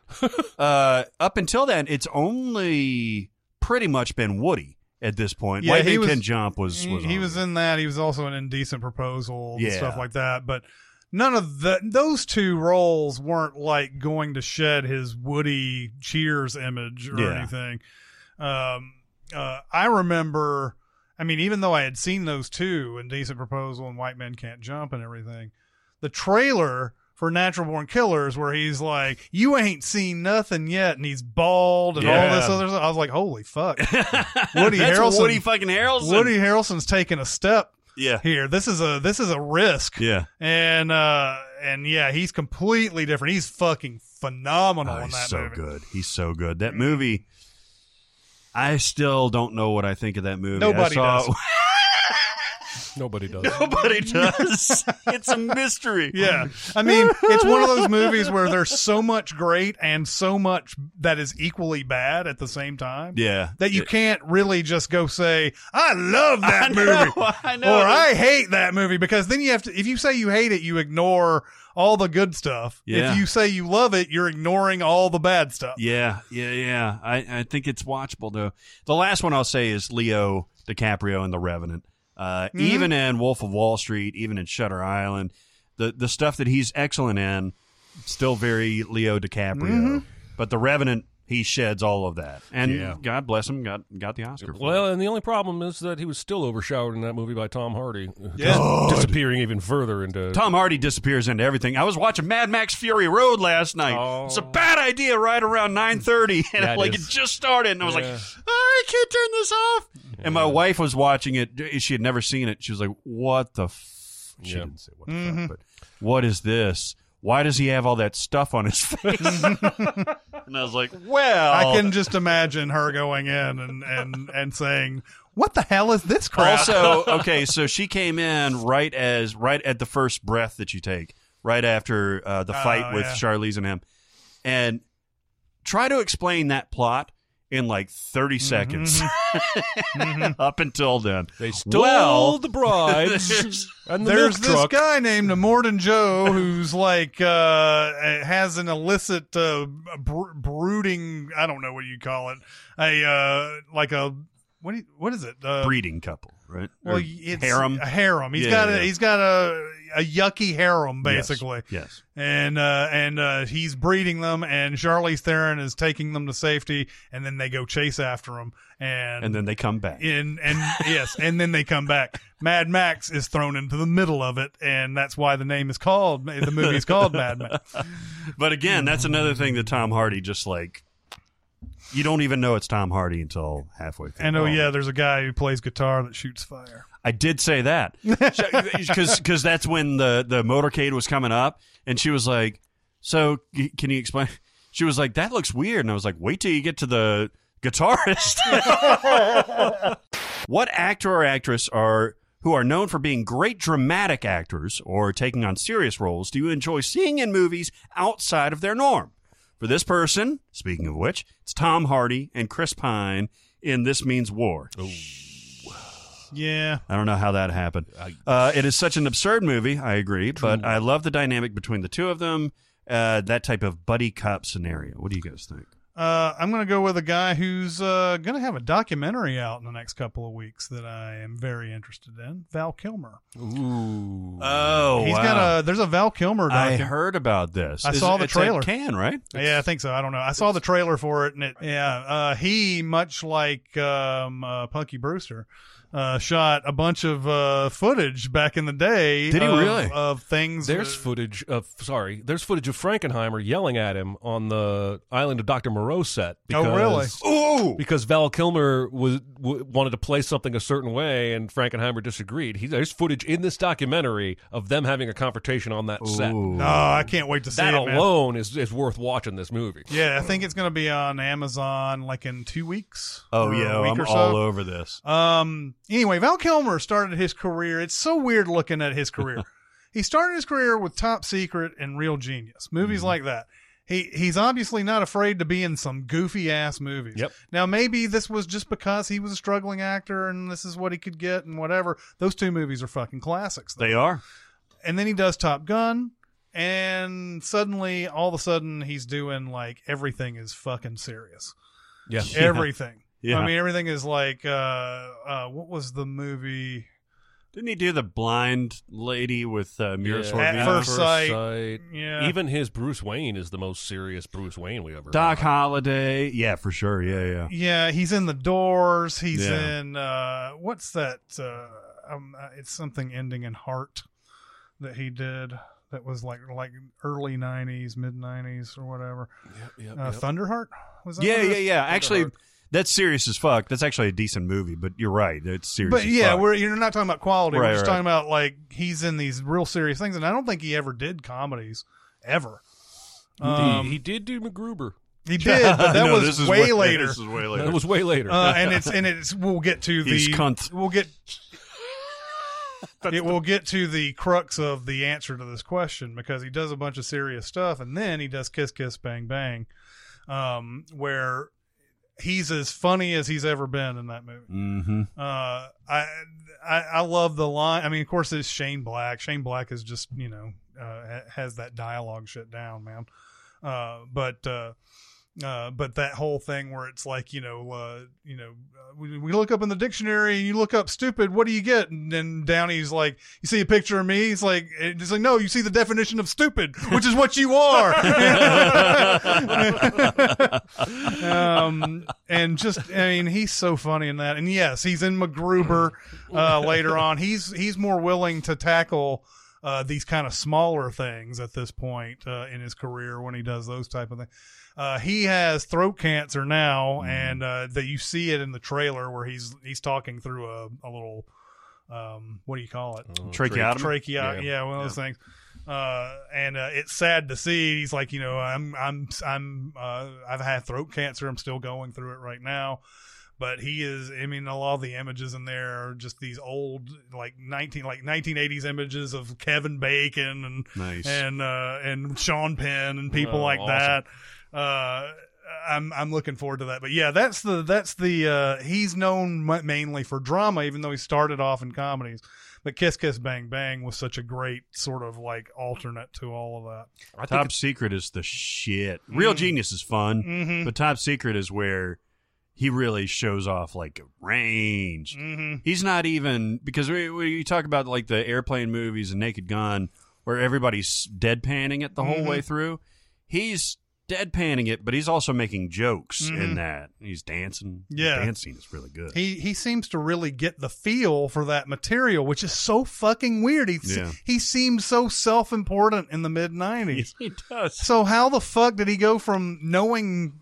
I don't know how you have that place in you that you're like, I know how this, this comedy should work, to I won't be on this movie set unless, all this, unless my demands are met or whatever. I also picked a Shane Black movie, The Nice Guys. Yeah. Ryan Gosling and Russell Crowe are both much more known for serious roles than for comedy. I think they both have at least one other comedy on their resume. I know Gosling did Crazy Stupid Love. And Big Short is and Big he Short. is the comic piece of that movie. But you're right, Ryan Gosling mainly known for dramas. Yeah, and they're both as funny as anyone has ever been in anything in The Nice Guys. They both have great timing and great chemistry, which is, I think I've said this before, but if you'd have told me this, like, we're going to put Russell Crowe and Ryan Gosling in a buddy cop movie and it's going to be funny as shit, I'd be like, all right, good luck with that. But it works perfectly, and maybe the casting director knew something that I didn't, but I don't think of Russell Crowe as a funny guy. I think of him as a serious actor who's probably not very much fun outside of acting. Like, that's what I think. Yeah. But he's a very, very funny man. He is. It's like when Liam Neeson did that sketch with Ricky Gervais. Oh, my you're God. Like, so good. God, Liam Neeson is hilarious. Have you ever seen that, Barrett? I don't think I have. Oh, my God. It wouldn't take you long to watch this. This is, you can get this clip on YouTube. Liam Neeson and Ricky Gervais. It's not extras. It's that other one that he did that was in between a whole bunch Life is Short? Maybe. Yeah. Warwick Davis was on Yeah, this. yeah. Or some sort of pun on short. Let me look it up real quick. Yeah, just find the Liam Neeson Ricky Gervais thing. Oh, it's so funny. Where Liam Neeson's like comes in and he's like, I want to do some comedies, and Ricky Gervais was like, you're kind of a serious guy. Are you sure you want to do this? And then he's like, I've written something. I want to try it out or whatever. And oh my God, it's so fucking good, man. It's so good. I don't know if it's easier for comedians to go to drama or drama people to go to comedy. It feels like it's easier the first way. The comedy people can go to drama much easier. But yeah, serious Oscar winner actors will tell you it's harder to do comedy than it is to do drama. Yeah, although it's funny, the prevailing wisdom about Airplane and Naked Gun was that they would cast people who were known for dramas to be in these movies, and there was a thought that, well, because they have such acting chops, they're able to do the comedy better, but who knows? I think it all depends on if you get the material, which is a question I asked the guy Josh Rubin, I believe, who did Werewolves Within. This movie is just got a certain way about it, and I was like, do all the actors come in knowing what kind of movie this is, and they just get into this comic character, or do you have to go and round them up and say, this is how we're going to do this or whatever? Yeah, here it is. Life's Too Short. Life's Too Short. Yeah, look that up, that YouTube clip of Liam Neeson, Ricky Gervais, and Life's Too Short, and laugh your ass off. You're going to laugh your fucking ass off because it's so dark and so hilarious. I love it. I'm going to go with the female equivalent of a Val Kilmer type of thing, without the tragic end. Rachel McAdams started off with Mean Girls, super funny and everything, and then Notebook, and then Serious Stuff, and then Spotlight. And I don't mean quality again. Obviously, quality goes up. Red Eye. Red Eye. Ain't nothing funny about Red Eye except for a dude putting the scarf on. And her handing the library book upside down. Whatever the fuck she did. Fucking Red Eye. Right. Fucking fuck. But then she comes back with fucking Game Night, arguably the funniest movie of her career. And she is hilarious in it. Now, in Mean Girls, she's fantastic in it. But Game Night, all of a sudden, we were reminded. Now, she did Wedding Crashers in there, but she wasn't funny in Wedding Crashers.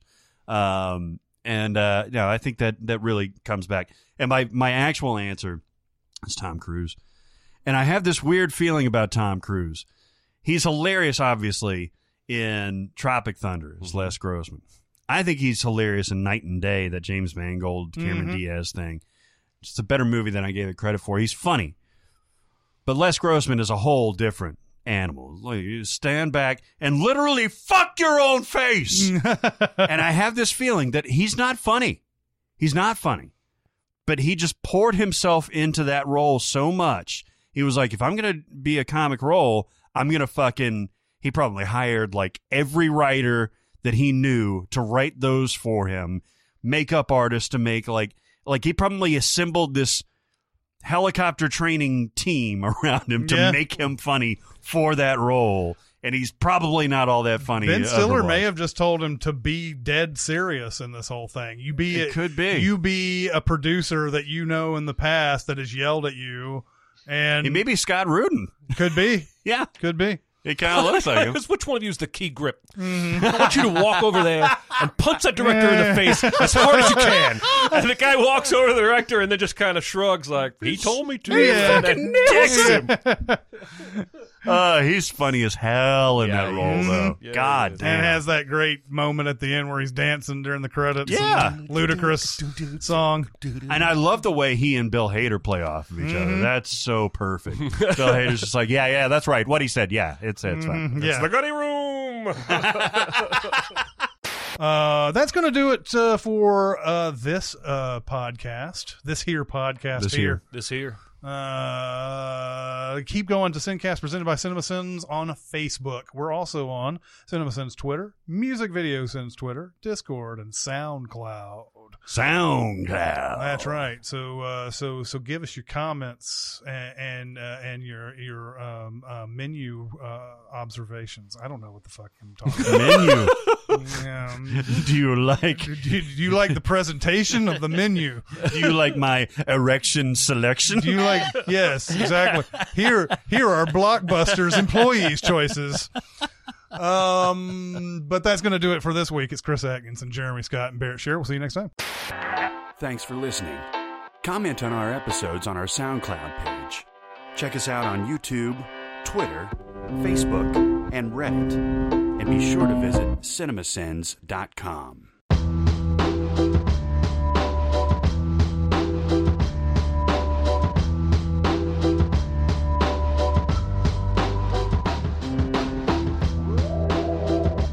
We walked through Chinatown to get there, but no, we knew where we were going. You knew where you... Okay, all right. We had already booked the dinner. We did not know it was a menu-free $900 experience.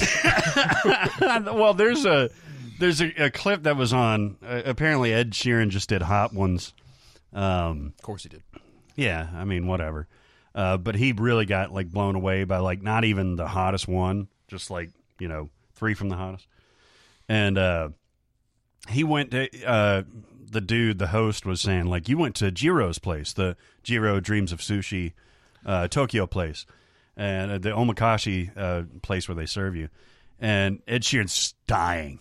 He's like, and the dude keeps asking regardless. And he's like, and he's like, what was this, like the place of your dreams? Is this the place that everybody says? And I guess it was because maybe he would have said it anyway, but because he was dying and he was just being honest, he was like, no, it's not all that great. He's like, there's a place in London called whatever, and that's better. I went to Buffalo Wild Wings, and when I hadn't had the Blazin' in forever.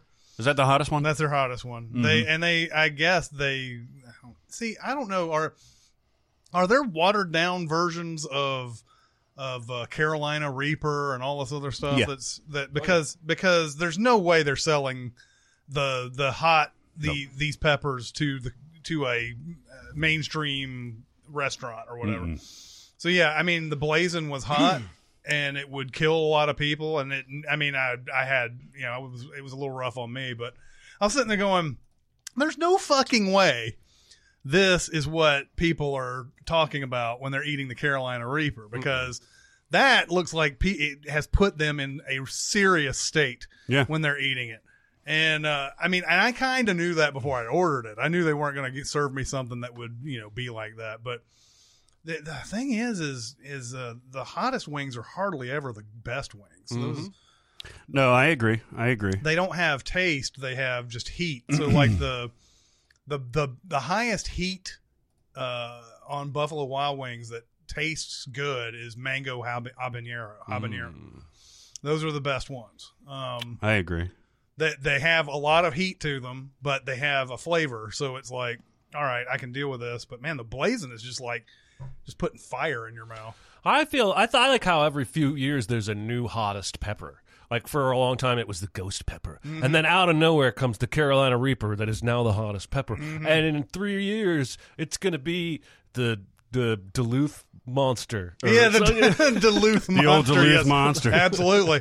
Well, there's some people who are legendary. There are some people who are sort of engineering a lot of these. Yeah. I think this is what I was going to say. There's those chips. I don't know how to pronounce it. It's like Paqui or Paqui or whatever, P-A-Q-U-I. Yeah. They are definitely doing something with their peppers that I bought something. It was a ghost pepper thing. I'm sure it's still a little bit watered down because, again, every time I've seen somebody take on ghost pepper, Carolina Reaper, or anything like that, they're in serious pain. But I bought these. I was at a gas station and bought these, and the guy behind the counter was like, "Are you sure?" Oh, it's that kind of party, huh? Yeah. Wow. I was like, I'm going to try them. This guy's seen some shit. I want to try them. And I ate them, and they made me tear up pretty good. Wow. But it still wasn't to the, I mean, maybe it was because he gave me the warning ahead of time, but they just didn't. I mean, they were hot. Don't get me wrong. I'm not poo-pooing that. They are very fucking hot, but it wasn't to the point that I thought it might be. Meanwhile, I had 2 bites of Bolton's mildest chicken, and I was a wreck for a day. Yeah.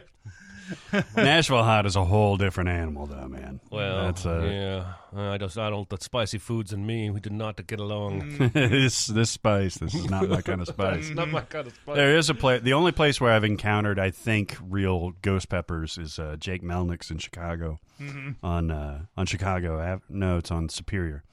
That place that I wanted to take you when we were up there, and they have one of those challenges, and it's I think it's the only one of its. It's not a chain or anything, and that's no joke. Yeah, I didn't ever take the challenge. I had the one down, and the one down I thought was glorious. It was the hottest thing I've ever eaten, but it was so good. It was so flavorful. But a buddy of mine was doing it. We did it at lunch one day. We're like the whole lab staff decided, all right, we're gonna take off lunch and go watch John do this challenge, bald guy, and he made it through. I took one from him. I was like, I'll lighten your load, and it was good. It was blow your head off. I don't think I could do 6 of them, but I did the So one. this guy was supposed to eat 6 without drinking anything or anything. Yeah. And man, that dude's head was just fucking. It was a waterfall coming off of. Yeah. See, that's something that I'm not interested in. And then I probably told you this, but there was a Korean guy that worked with us. It was an intern, and he said he was going to do it too. And Korean stuff can be very, very hot too. And I was like, all right, man, go ahead, Suno. And he took one. He took down one, and then he said, I gotta go. And he fucking left. He left. Didn't come in the next day. Oh, Swear to no. God. Didn't come in the next day. Didn't call. Didn't do anything. We thought he had died. Oh, no. Oh, my God. Poor bastard. And we got stuck with the check for this guy. Oh, of course. Yes. So I like to buy the 8-piece fried chicken at Kroger. It's really good chicken. Yeah, it is. And Kroger this is the only time where Kroger beats Publix. Maybe far. not the only, but definitely, yes. Yeah. Publix chicken has nothing on Kroger. Nope. I like to buy the 8-piece. Yeah. And then I'll come home, and my wife doesn't do fried chicken very much, so this is a Jeremy thing, right? Nice. And so I'll eat 2 breasts and a leg. And then everything else goes in the fridge because cold fried chicken rules. Yeah, it does. And the next day or later that night, I eat the other leg and the thighs, and I throw 2 wings away. The fuck is wrong with you? Yeah, You man. fucking Wings monster. are amazing. I get the dark meat. I get my dark meat. Are wings even dark meat, or are they white meat? No, well, they're dark meat because they're right by the bone. What do you have against the wings that much? It's not. You said it 5 seconds ago. It's too much. 2 bites. Too much work. Too much mess for 2 bites of food. And they're small bites, and they often come with fat and gristle. How are you eating your wings? I'm not. I throw them away. I eat the other pieces of chicken. I was sitting there listening to the story going, oh, he's saving the wings for last. Yeah, right? Yeah, fuck yeah. Put a little Louisiana hot on there. Sure. Yeah. Throw those motherfuckers away, you fucking... I'll tell you what, even edible. Put those in a container. You might as well bread some chicken feet and put it in there. The wings are... Chicken feet are good too, by the way. I know what you're talking about, Jeremy. I do understand this. I think I've eaten enough wings now, though, where I don't have that issue when I eat them. Oh, sure. And I recognize this is not... I'm not trying to put this on the world. Like, I'm not saying you should be the way I am. Mm-hmm. I recognize I don't eat... We've talked about this before. I don't eat ribs. I don't want to get that fucking messy. And have to put what about a dry rub, slide this fucking thing all over my mouth like this, and then wear a goddamn bib. I don't want that. Nobody wears a bib. People wear bibs. Nobody wears a bib. People wear bibs. You ever had dry rub ribs? Like a Rendezvous? Did you ever go to a Rendezvous when you were in Memphis? The ribs that I have had, if I've had them, have been pulled with a fork off of the bone so that I don't have to do the work. So, like, would you get down with, like, Arnold's country-style ribs? I think so. Have you ever had those? I don't know what that means. Well, those are like based or like braised in sauce, so where it's falling off of the bone. That's great. That's different. Yeah. And also, I don't eat lobster for the same reason. I'll eat lobster mac and cheese. I'll eat lobster the food. You're not but gonna eat listen. What?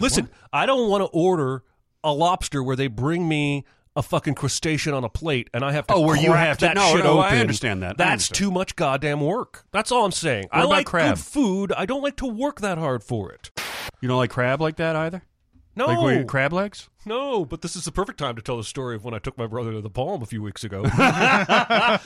Because he ordered this seafood meal that's like 3 times as expensive as anything else on the menu. And it's got mussels and crab legs and different kinds of crab and clams and all this shit in it.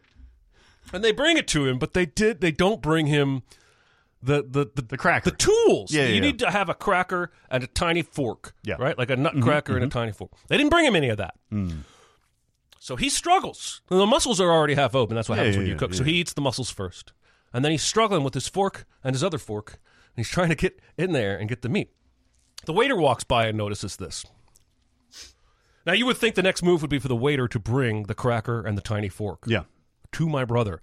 Instead, my brother's 48 years old. Instead, this dude shows up at the table wearing gloves and the cracker and his tiny fork in his hand and proceeds to de-meat all of the seafood in my brother's bowl in front of everyone. I immediately said, do you need a bib too? Because this guy was he was there for 5 minutes. I was laughing so hard I got up and went to the bathroom, hoping he would be gone when I came back, and he wasn't. Oh, so it took him a while. It wasn't like an expert, magician. 6-7 minutes, easy. And instead of just giving my brother the tools or even showing him how to do it, this guy painstakingly pulls all the meat out of 6 crab legs and a bunch of different oh my God, it was one of the funniest fucking things I've ever seen, and I still to this day, we haven't decided if he was making fun of my brother or if he was legitimately doing what he thought would get him a better tip. I'm going above and beyond here. Yeah, it's all about, I would love that. I don't mind cracking my own crab or anything like that, but that would be fucking rad. I'd just be sitting back like I was getting a fucking blowjob. Well, not if your kids were at the table. Yeah. But anyway, to this day, I don't know. I don't know what that guy's deal is. Does he think my brother's really stupid? With the stupid. Does he think my brother's Steve Martin from The Jerk? I was actually thinking when he plays Rupert in Scoundrel. Yeah. He has to have a cork on his fork so he doesn't hurt himself. He got a great tip. That's just my way, but I don't know. I think he thinks my brother's an idiot. I'm just going to go with that story. And so he didn't even give him the option. He didn't say here's your cracker. And said, I'm going to do this for you. I just started doing it. It wasn't even, if you go to the Palm, they have you get 6 waiters you have a head waiter, a water waiter, and a beverage waiter, and they all split tips. But this was the main waiter of the night. He said, he didn't send his lackey. He was like, I'm going to do this. I got other tables, but I'm going to do this right now. Well, I tell you what, I think it's probably motivated by management to turn over the table, right?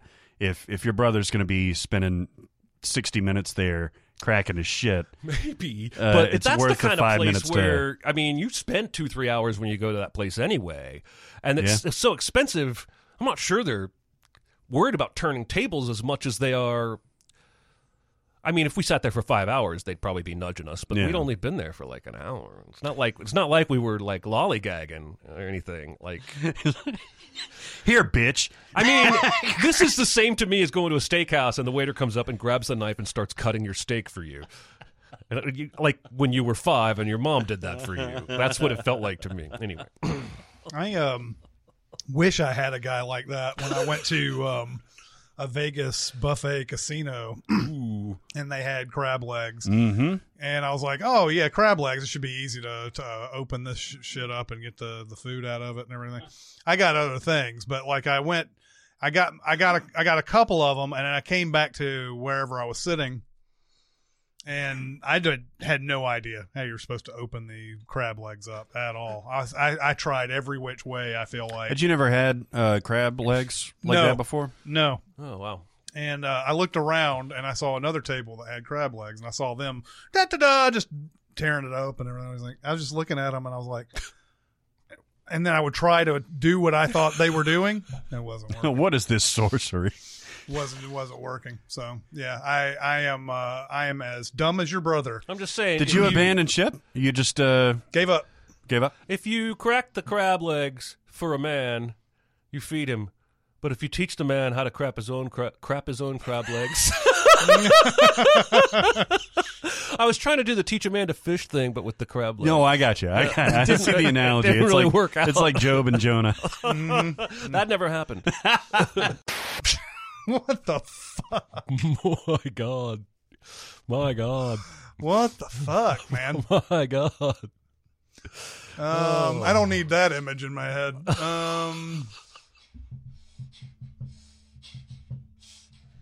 I'm going to hell for breathing the same air as you right now. Yeah, pretty much. Pretty much. I was already going, so it's a wash. But I don't. It's not an ad right now, but what's on Mubi is The Discreet Charm of the Bourgeoisie, which I had never seen before, and I'm thinking about watching, even if we don't have a. It's a fucking Barrett movie and a half. Is it really? I do like me some Buñuel.